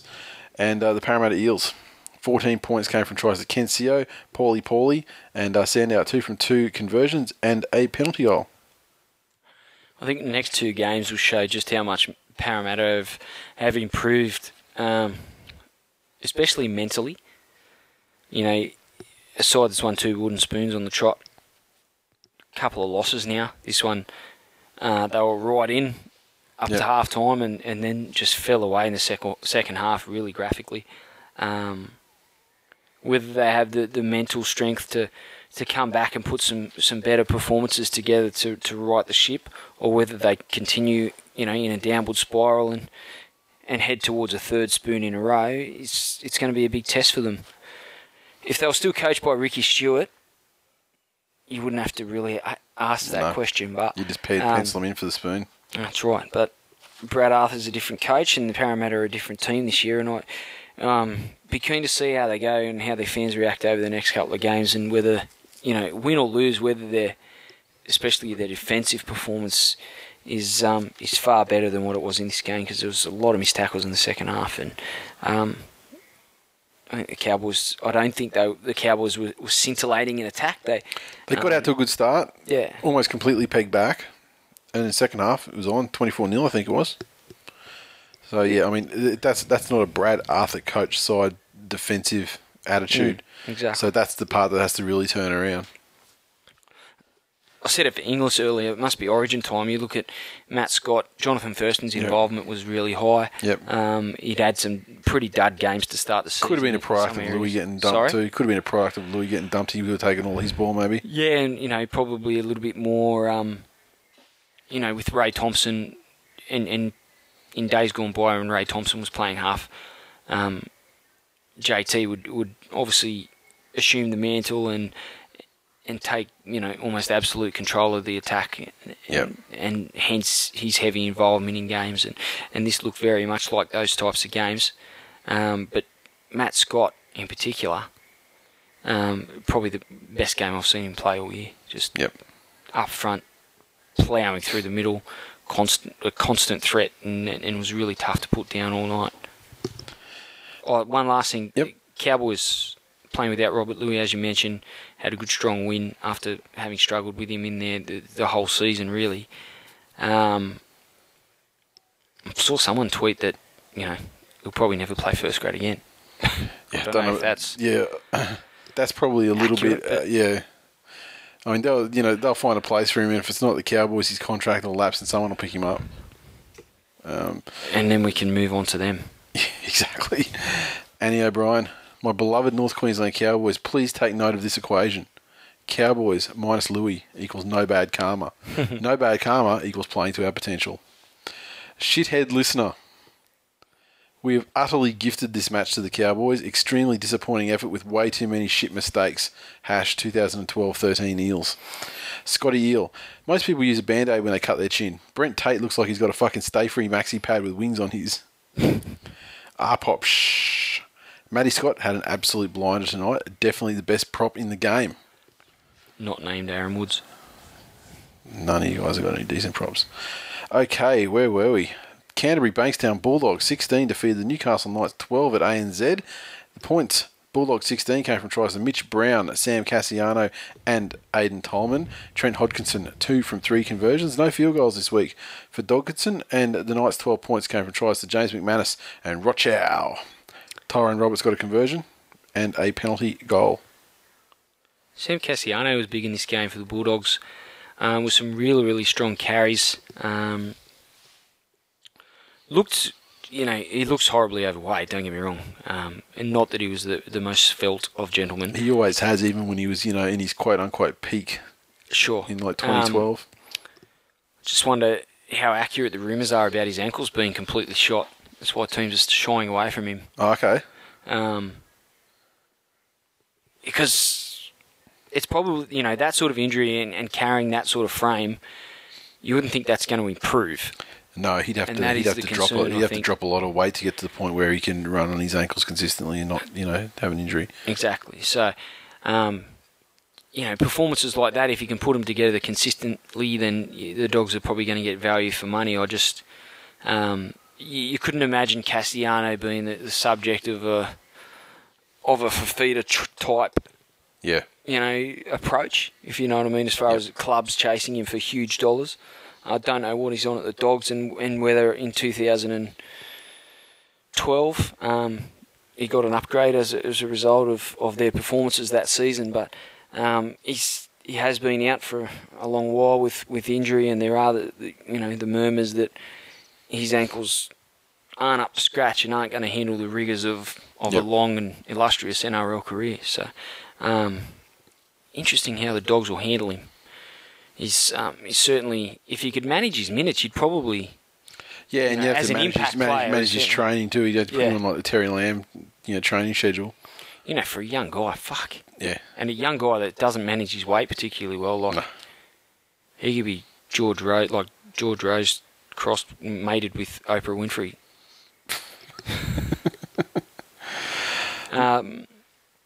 Alex McKinnon was in the sheds before the game and watched the game from Wayne Bennett's coaching box, and I thought that was a really good sign that the Knights were really going to come out and play with a real intensity and passion. But if they couldn't really rise to the occasion here, I think they're in a little bit of trouble, the Knights. Yeah. I think it's all it's all dawning on them. This is a long season, and they've had some emotionally draining times, and it's starting to really reflect in some of the things they're doing on the field.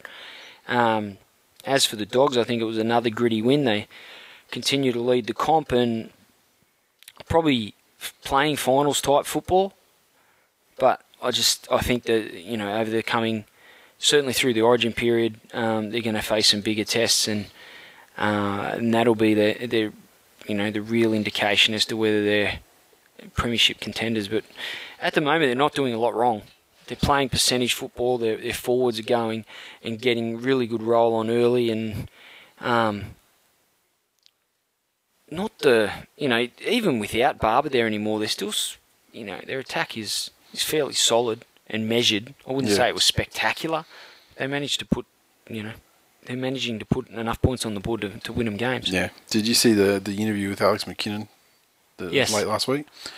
So the prognosis looks pretty good, really. I mean, I don't want to, prejudge how it's going to end out, but I mean, he's talking about playing Connect 4, and so obviously that's a great amount of movement, in his arms, and he's feeling in his legs as well. So I think given time and rehab, I think it's looking pretty bright for him, to be honest. Yeah. The Ben Z # rise for Alex exists, but # rise for Joey Leilua exists nightly in Glenn's underpants. # raging for BJ. Jeez, I don't know about that. # gay for pay, let's slay BJ in Camaray. How many characters is that? He spent 140 just on a hashtag, I think. At Tirana 355. Dogs may be first on the ladder, but going off tonight's performance, they won't be a threat come finals time. # lucky. GT 351 _ Johns.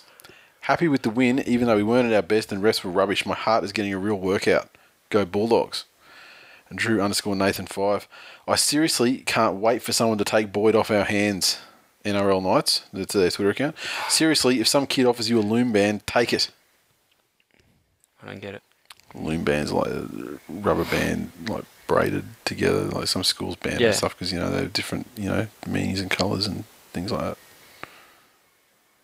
Our kids are too young to be fucking embroiled in this shit in a minute. How does that relate to Darius Boyd? Drew _ Nathan 5, can you please explain it better than I can for Glenn's benefit and send us tweets? Thank you. Chapo the Creator. We'll take it offline. Chapo the Creator. Once again, the Bulldogs show why we'll be the 2014 team of Destiny, even though the refs tried to hand Knights the game. I swear he just fucking trots out the same tweet every week. I'll stamp on you, Chapo. That's it for you. Lift your fucking game. I'd like to put a fucking stamp on him with my boot. Former _ legend. Alex McKinnon surprises teammates with a visit. Unfortunately, Newcastle's performance didn't surprise Alex. Match of the round, Brookvale Oval, mighty Manly Sea Eagles 54.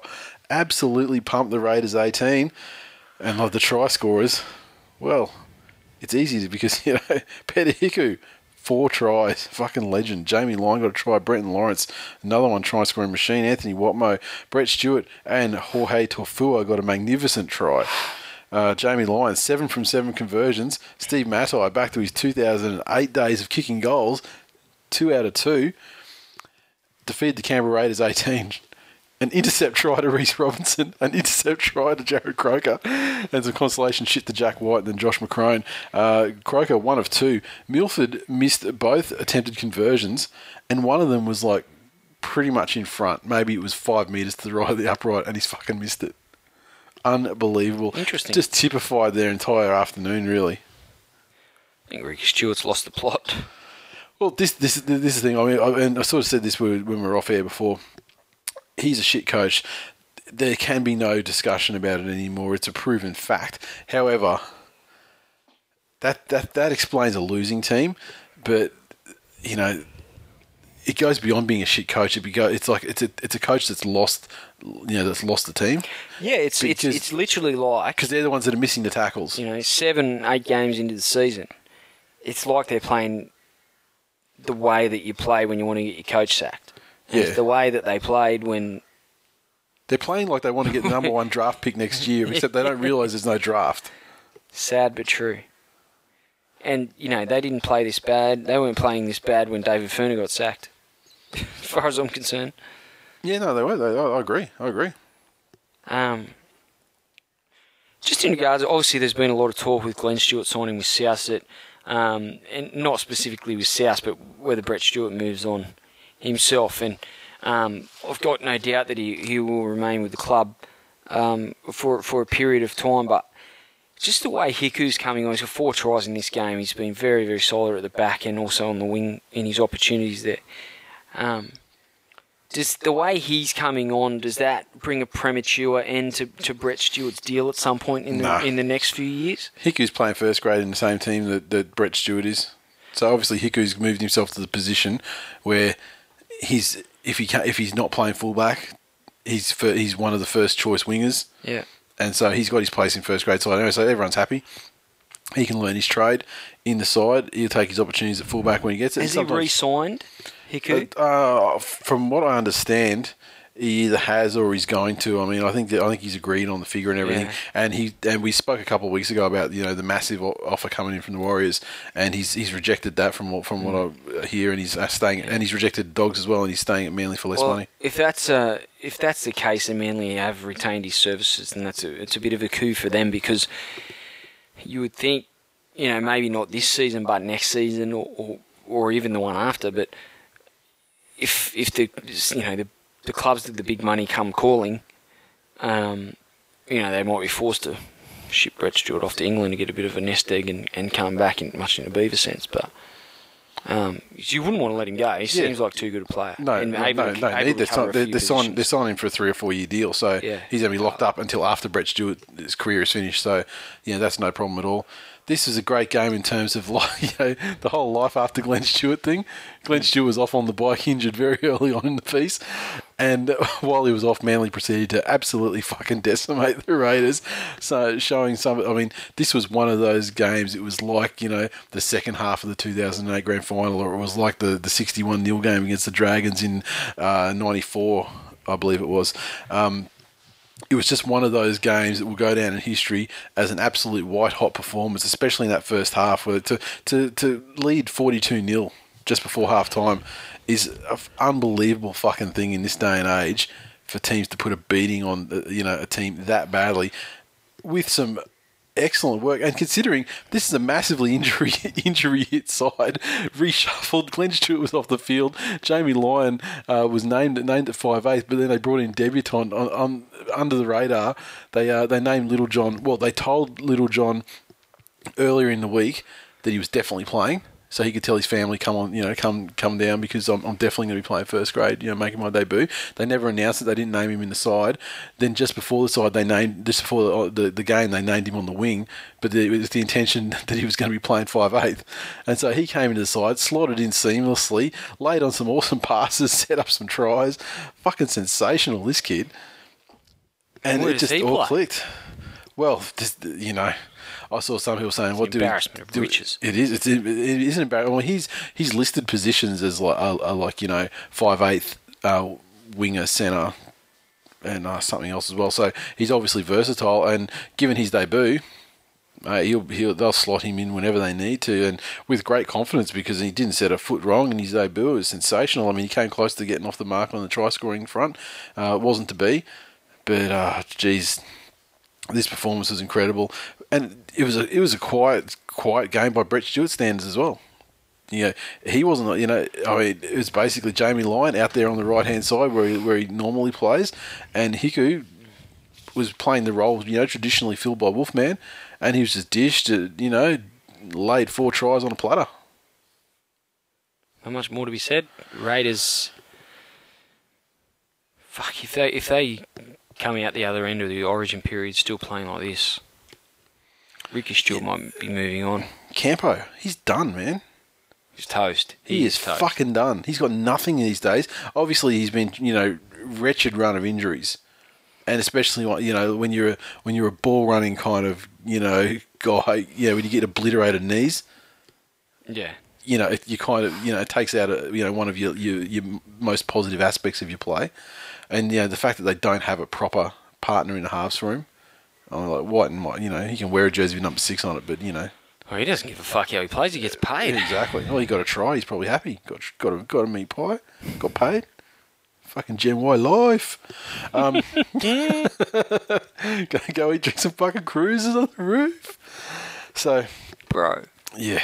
I mean, but this is just an incredible performance. Even more so just because, you know, the rift and the fucking... And you even saw when Brett Stewart scored his try, he's like the first person into the huddle for congratulations was DCE. And he's the name that I haven't mentioned yet. Masterful. I believe he set up 7 tries over the course of the game. Supercoach, he got like 160-something points, one of the highest scores ever.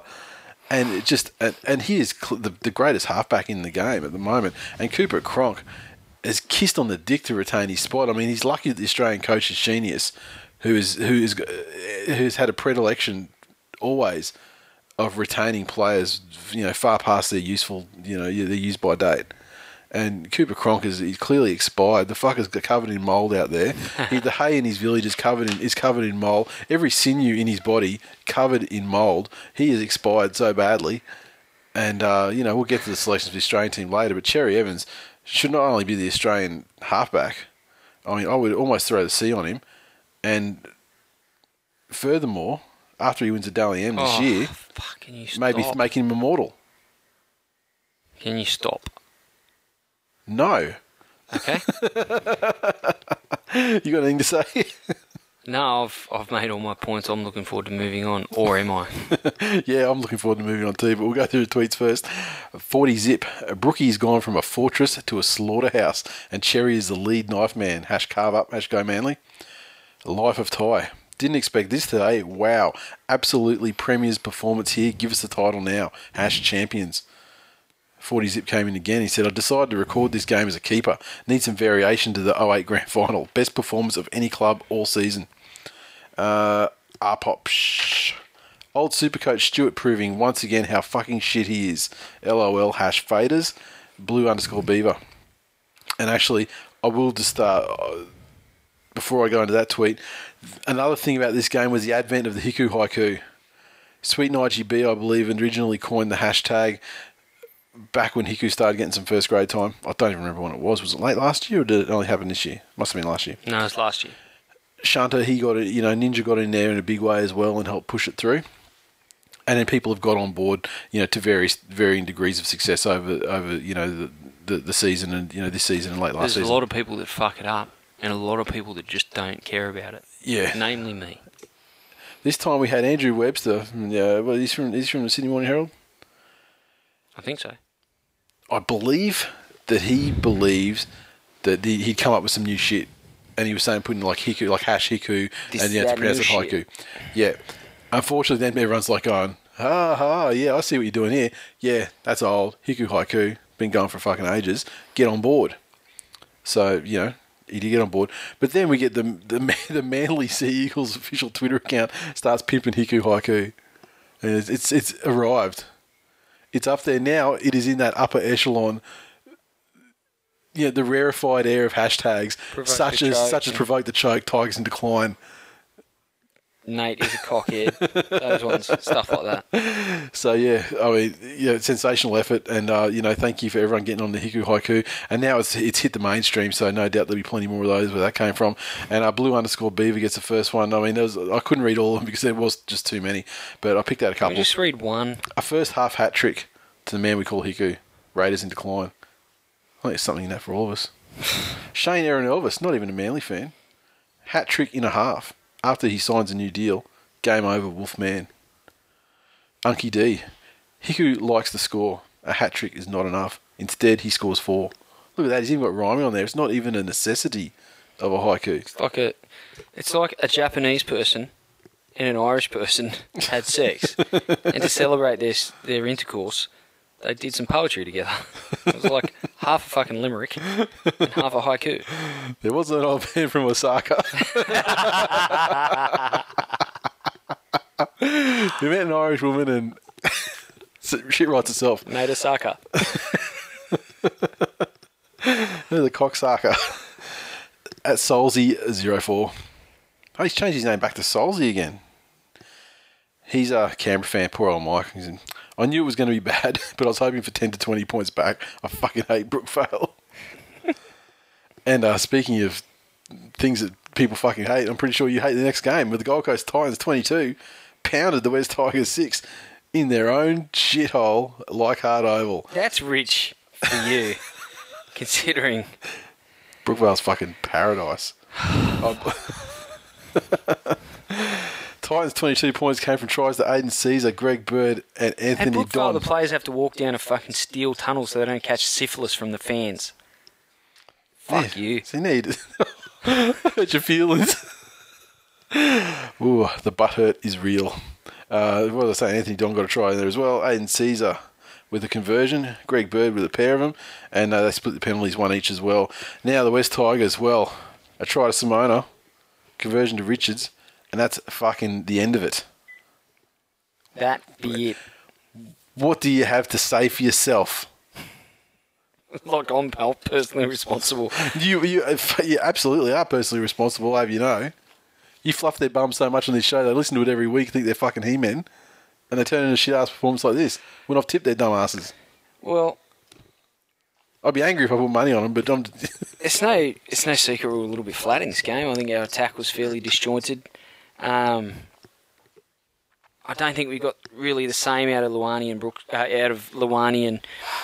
and Austin that we have or we did last week. A few more injuries to add to the list as well, but I think ultimately we were flat. We were made to do a lot of defence, and our attack just really...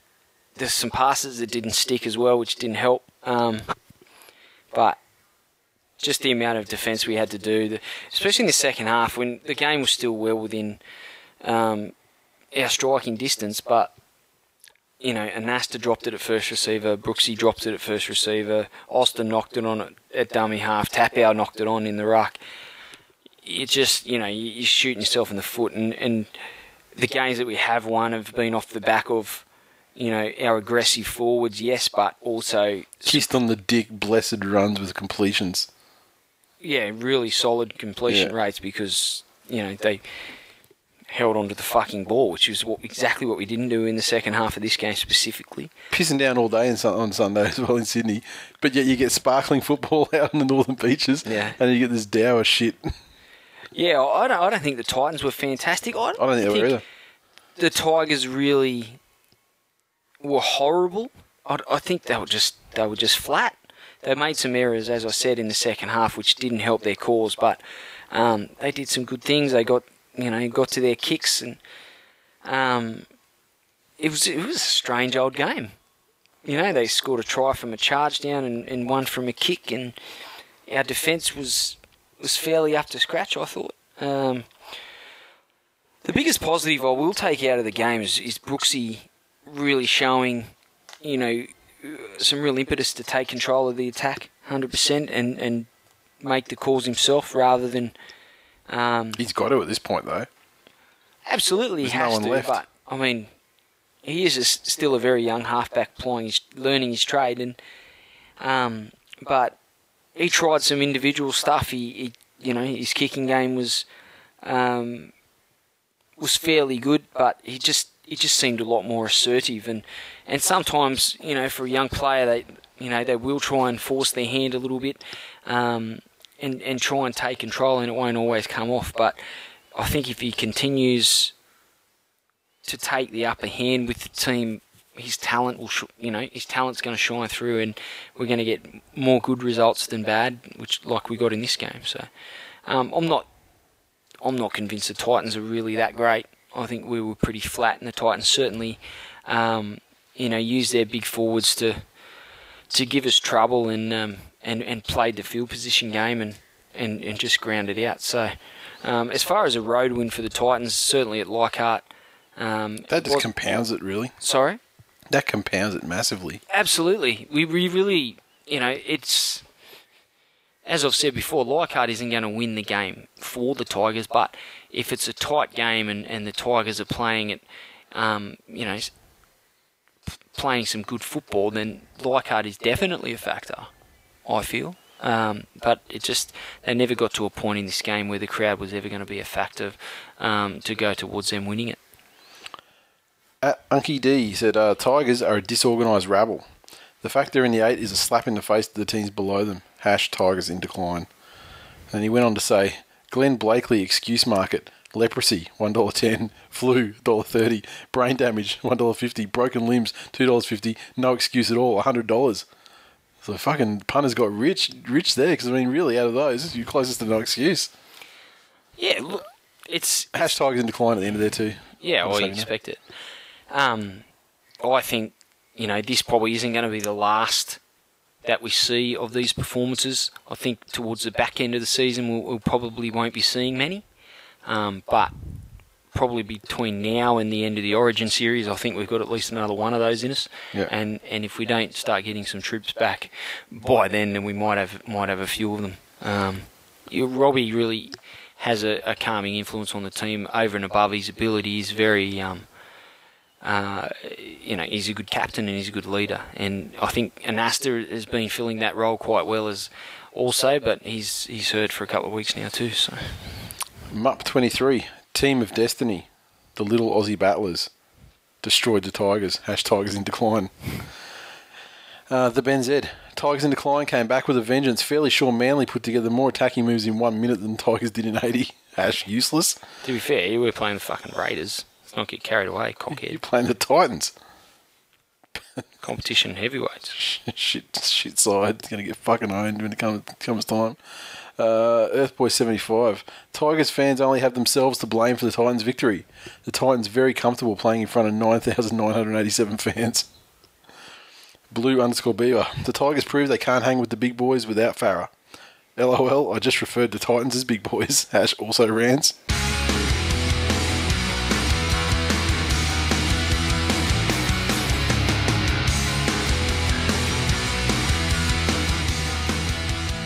Previews. Short week this week. Rep weekend.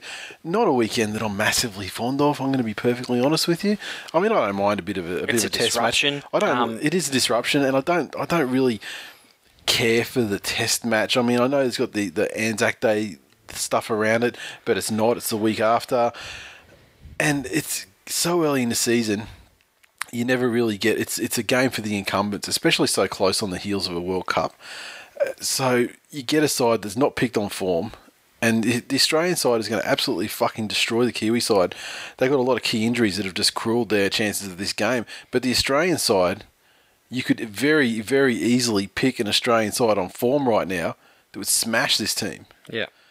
And so just run through the team quickly. Billy Slater, of course, is there. Shouldn't be there. I would personally, I'd have Inglis in fullback position. He's better at the moment, certainly than Slater. Brett Morris. Okay. Josh Morris, what? Greg Inglis in the centres, I'd have him at fullback. Darius Boyd is playing absolutely fucking atrociously this year. Got what's nothing. going to happen? He's going to get picked for Origin, and he's going to score. He's going to play well. That's I guess. That's how he rolls. JT, fair enough. Cooper Cronk should not be there. He's absolutely hopeless player. Matt Scott should be there, especially on the strength of last week. Cameron Smith, captain incumbency. Tamau, another guy that's on the edge. Cooper Cronk, you're such a troll. Cooper Cronk, reigning Dally medalist. Absolutely hopeless this season, because there's no argument about that. He's been hopeless this season. That is such a load of shit. So you're saying he's been setting the world on fire this season? Is that what you're saying? He's really just fucking burning down from his character. There's a long way between setting the world on fire and being absolutely fucking hopeless. Every sinew in his body has combined to give him a season that I would rate generously 4 out of 10 thus far. That's real talk. Now, Tamau, he's got to be on his fucking last warning too. He's been shit this year. Greg Bird, he's been fairly solid. Gillett, I think he's got massive defensive fucking problems. But the Broncos fans seem to like him. And Paul Gallen, who knows how he's going? He hasn't fucking played. Interchange, Daly Cherry Evans, player of the year. Imagine if Gallen gets hurt in this game. Sharkies will kill themselves. Fuck, what about New South Wales? He won't though. He won't. He'll get through this game. Oh no, he will. He'll get through the whole game, get hurt in the 79th minute, and be out exactly the number of games before Origin starts. And then he'll play the Origins, get hurt in game 3, and then be out for the rest of the season, as is usually happens. Cherry Evans, player of the year, certain Dally M medalist at this point. Boyd Cordner, fair enough. There's a reward for effort. Nate Miles. I can't say. I mean, he has the leadership role in the Titans, and Titans have been going okay. And once again, incumbency. Corey Parker, below his best this year. I mean, some of that's Hook's rotation policy. He's not playing 80 minutes all the time now. And Brent Tate, 18th man. Come on, son. What are you doing, Sheenius? And the squad they'll be taking on in no particular order. I mean, in alphabetical order, not in positional order. Jared Beale, Adam Blair, and actually, I will say that Adam Blair is playing the best year of his career with the West Tigers. That's fine. And it's a bit of a strange one as to how the Tigers will handle that. Yeah, true. We've got two pretty ordinary years out of him. Yeah, that was very ordinary. T-Rex-esque. You look at him now, and I don't know if it's off the back of Tapau and Gabbe. Mm-hmm. Whether he's playing closer to the middle, which is... I think he's playing close to the middle, and he's also been given space and like a license to actually, ball play if he feels like it. Rather than just being a battering ram. Not only statistically, but you can notice his energy. Like it's easy to say, well, he made this many runs and this many tackles, which are impressive stats in their own right, but just his energy around the team, and it's better than what it has been the last 2 years. And he's loving the Potter era. I'm sure he is. He's on board now. What does he? What do the Tigers do with him? Do they sign upgrade, him? Another 600 Gs for 4 years. They keep on the same money. Please. Does he sign a deal for a few years on less money, or? Don't know. It's a tough one. Sides don't tend to look at the first couple of years if the last year is spectacular. So if he continues it or increases his I can't even remember if it was a 3 or 4 year deal. I think there's been no talk of him being off contract, so I'd say 4. Yeah, I want to say it was 3, but given he was given such a ridiculous amount of money, why not go the extra year as well to make the deal even more crazy? What else we got there? Kenneth Bromwich, Jesse Bromwich, Greg Eastwood, Tohu Harris is in this time until Sonny Bill decides to renege again. Saliva Havili, bolter for the side there from the Warriors. Ben Henry, Peter Hiku, he'll probably be the captain. Isaac John, Sean Johnson, Simon Mannering, Sam Moa, Jason Nightingale, Kevin Proctor, Martin Tapau, Roger Tuivasa-Sheck, and Dean Farrow. That team has an absolute failure to select the 5'8", given that their first choice foreign is out. Their second choice, Josh Hoffman, who's not really a choice either, out. And this side is, I believe the line, at least earlier today, the line was 19.5. Yeah. And that's only going to go up. That's pretty sad for international football. Let's face it, even when they're full strength, we can have an arm wrestle for 60 minutes of the game and Australia can run away with it at the end and make it, like 30 to 18.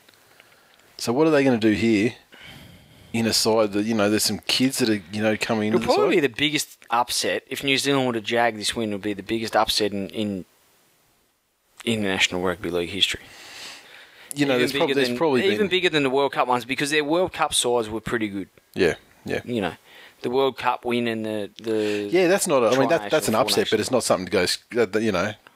But if a side like that beat a side like Australia's got at the moment, any side Australia's ever picked. Yeah, you'd have to go back through history because there's bound to be crazy upsets in Test matches. But yeah, you're right. It would be a massive upset. I don't see a possible game plan that a coach like Stephen Kearney is going to be able to come up with to engineer a victory. I just don't see this being a game at all.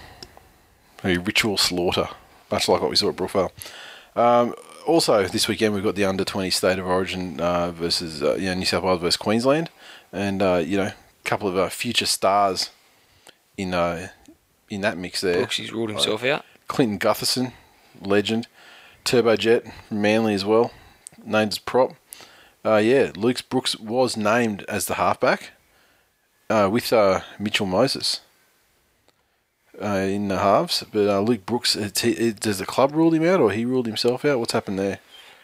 I know he's not in this. I know he's not doing it. I'd say the club's ruled him out. When you look at for what reason? Oh, they said he was injured. But...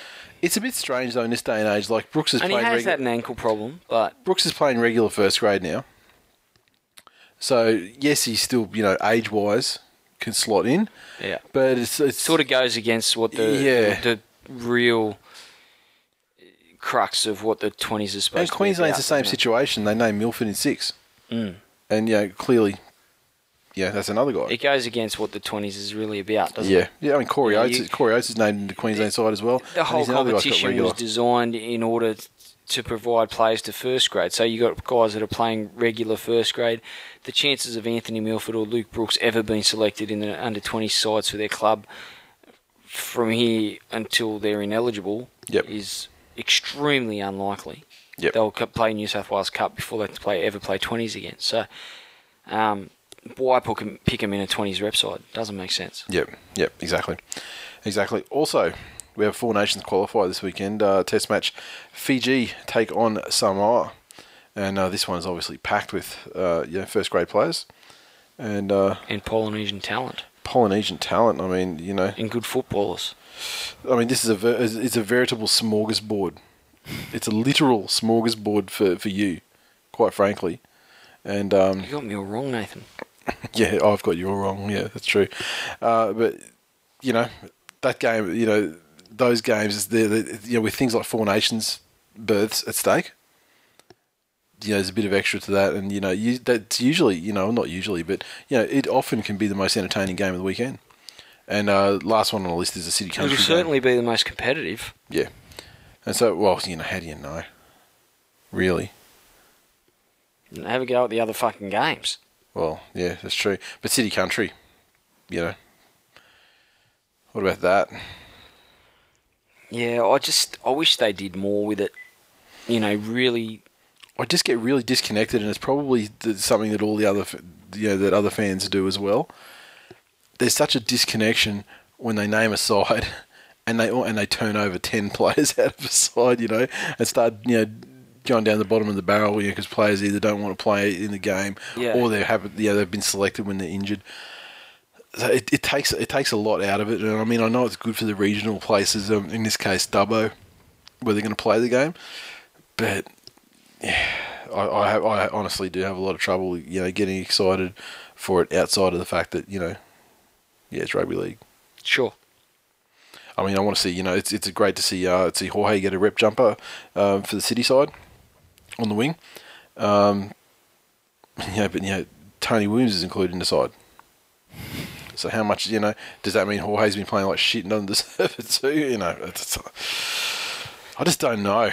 Yeah, they really need to do more with the concept, and there is a massive push to build rugby league at all levels. The rebranding and the money that Channel 9's pumped into the game via the NRL is filtering down through to the grassroots, and you just really like to see them do more with country rugby league, and that is a real pinnacle, and something that players in the country could aspire to, is to represent country or represent New South Wales, and I think they could do more to make it a much more serious spectacle than what it's become at the moment. Yeah, it'd be nice if you get your jersey and I'm the best, centre, one of the best centres eligible to represent City. Yeah. And I'm a genuine chance, if I play good in this game, I'm a real chance of becoming, a centre in the Origin side. Because there's at least half I'm not like the 6th best centre because like every other at least half a dozen Stephen Bradbury's in there. Yeah, absolutely.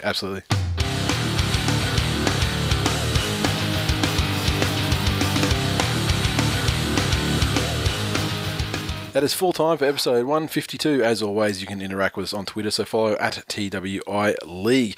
And of course, we're on Facebook as well, facebook.com/This Week in League. So make sure you hit the like button as you guys fucking on that Lego picture. Lot of likes and a couple of shares as well. So make sure you share that shit, help spread the good word, etc., etc. And I've been noticing on episode posts and things like that lately, I've been getting guys, in the comments, tagging, 3 or 4 mates. And that's some good shit right there. Spreading the word. Love it. Everyone did that. Spread the show to 4 people. Fuck. We'd be 100 heirs. Dead set. Dollar heirs. Dollar heirs. iTunes, 2 new reviews this week. The first one, You Complete Me, 5 stars, by XXX Pharaoh. Every sinew in my body wants to give this pod a 5-star rating. A fun 2 hours plus every week. If you enjoy NRL 360 or The Footy Show, you'll hate this top shelf commentary. Enjoy. And from Jake_H_87, what you want from an NRL pod, 5 stars.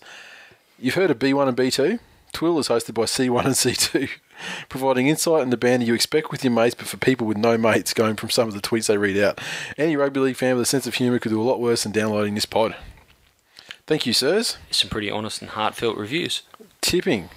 Disgusted to see that Shane Aaron Elvis has taken the lead this week. He's been loitering around in second for a while, but now he's taking the lead. And there's nothing more that makes me want to throw up more than someone that's never won anything in their miserable fucking life being, leading and looking like a winner. Yeah, 42 points on top by himself. Whitey in second on 41. The unique 180 on 40. Gazawonga, he was on top by 1 point last week. Absolutely screwed the pooch with 3 out of 8 and down to 39. Tied with him is Goodnight at 39. David Kingston on 39. Smithy Fire on 39. Lemon on 39. GT John on 39. And The Real Jedi on 38. A lot of sixes this week. In the top 10 especially. I am battling. I've had 3 different people ring me and say, why are you running last in your work tipping comp? I actually got to the stage where I was almost last. I think I was second last. And M51 Avoider. Yeah, Dave, he's tweeted me and going, look, I'm last and you're second last. Let's have a race to the bottom. And let's try and tip. And I tried that and I still got fucking 5 or 4 or the same middling shit that I've got all season. Tried to pick the teams I thought would lose. So, what are you going to do? Fantasy. Southside Clackers maintain their top position on the ladder. CJ is second, Dingbats third. I'm fourth. Winter is crowding in fifth. Burks Eagles sixth. Sesame Timbers seventh. Whose Winter is crowding? Is that Kurt's? It is Kurt. Yeah. It would be either Kurt or Jonesy, I thought. The Wendells 8. Spooners SC 9. And Injection Infection 10. I had my worst fucking score of the entire thing by far this week. I had some fucking disappointing cockholes playing for me. That's terrible. Some useless cunts like fucking Copley. He's a useless piece of shit. Ben Hunt was fucked as well. It was fucking typical. It's Broncos fans. It's all these, except for McCulloch, he was fucking sensational. Jesus Christ, I wish I had DCE in my side in Supercoach. Fuck, he pulled a lot of people out of shit this week with that score. And of course, Shop still clearing out a couple of old Revelation shirts. Tigers in Decline, it's back in vogue as of this week, so get on board and grab a shirt. And of course, we've got the memberships as well, and a couple of those to go as well. So get in there, and if you've got an inquiry about a size or how many each size is left, let us know. I'll let you know if there's something in your size, but you're pretty much well covered if you're in the M to 2XL kind of range. I think we've got you covered. But yeah, that's it. That's it. No Springfield Panthers reports. I had another victory on the weekend, and boys played their little hearts out. Training session tonight. Got my new purple shirt. Yep. And looking very stormy. Yeah, it is a little bit. Jackson got another try on the weekend. Dedicated it to his brother, like a little legend that he is. So no, they're pushing on, just improving every week, and I'm enjoying it. Now, just before we go, I was just checking Twitter before, and an article came out not long ago. Since we've been recording the show, obviously, so it wasn't there at the start. The NRL has offered Alex McKinnon a job for life as he continues to recover from spinal injuries. Just quickly, the NRL's inspiration, Alex McKinnon, has been offered a job for life as a rugby league family vows to support him in his heroic battle against spinal injuries. Only days after his stunning Anzac long weekend appearance, Dave Smith has revealed the NRL would find an ongoing role for the popular Newcastle Knight. Smith personally made the offer to McKinnon's father, Scott, on Monday. His spirit and determination are an inspiration for all of us. The NRL would be honoured if Alex wanted to channel that spirit into a career in our game, and the offer is on the table for life. The job offer was part of a 5-point plan outlined by Smith to provide lifelong support for McKinnon, as well as any future players if they're severely and permanently injured. A special foundation will be set up for the 22-year-old Newcastle forward who faces potentially years of medical treatment costing millions of dollars. Round 19 of the NRL from July 18 will become a special Rise for Alex occasion to encourage fans to contribute to the foundation. And so I imagine that's the foundation. Finally, when that's set up, that's where our donations will go from the memberships. Smith said the NRL would work with the Newcastle Knights, other clubs and games broadcast partners, including Channel 9 and Fox Sports, to create a series of fundraising events. Options include holding music concerts in Sydney and Newcastle, games and activities for families at selected matches, junior football fundraising activities and auctions. Consideration is also being given to staging a telethon. So they've also undertaken to dedicate funds to a medical research program associated with spinal injury to advance the search for better treatments. Sounds very good. Yeah, it's a lot more positive news coming out of that story all the time, and let's hope it continues. I look forward to, some sort of foundation being established, and we'll certainly be encouraging people to support that and give in any way they can, and we'll be leading the way with our donation. Definitely. So that is all we've got time for this week. So enjoy the rep weekend.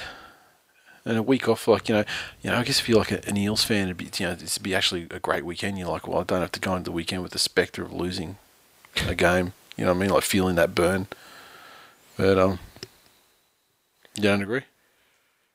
Well, for me, it's like I'm looking forward to our injured players getting that extra week's rest. After last weekend, I just want to see Manly fucking flog another team.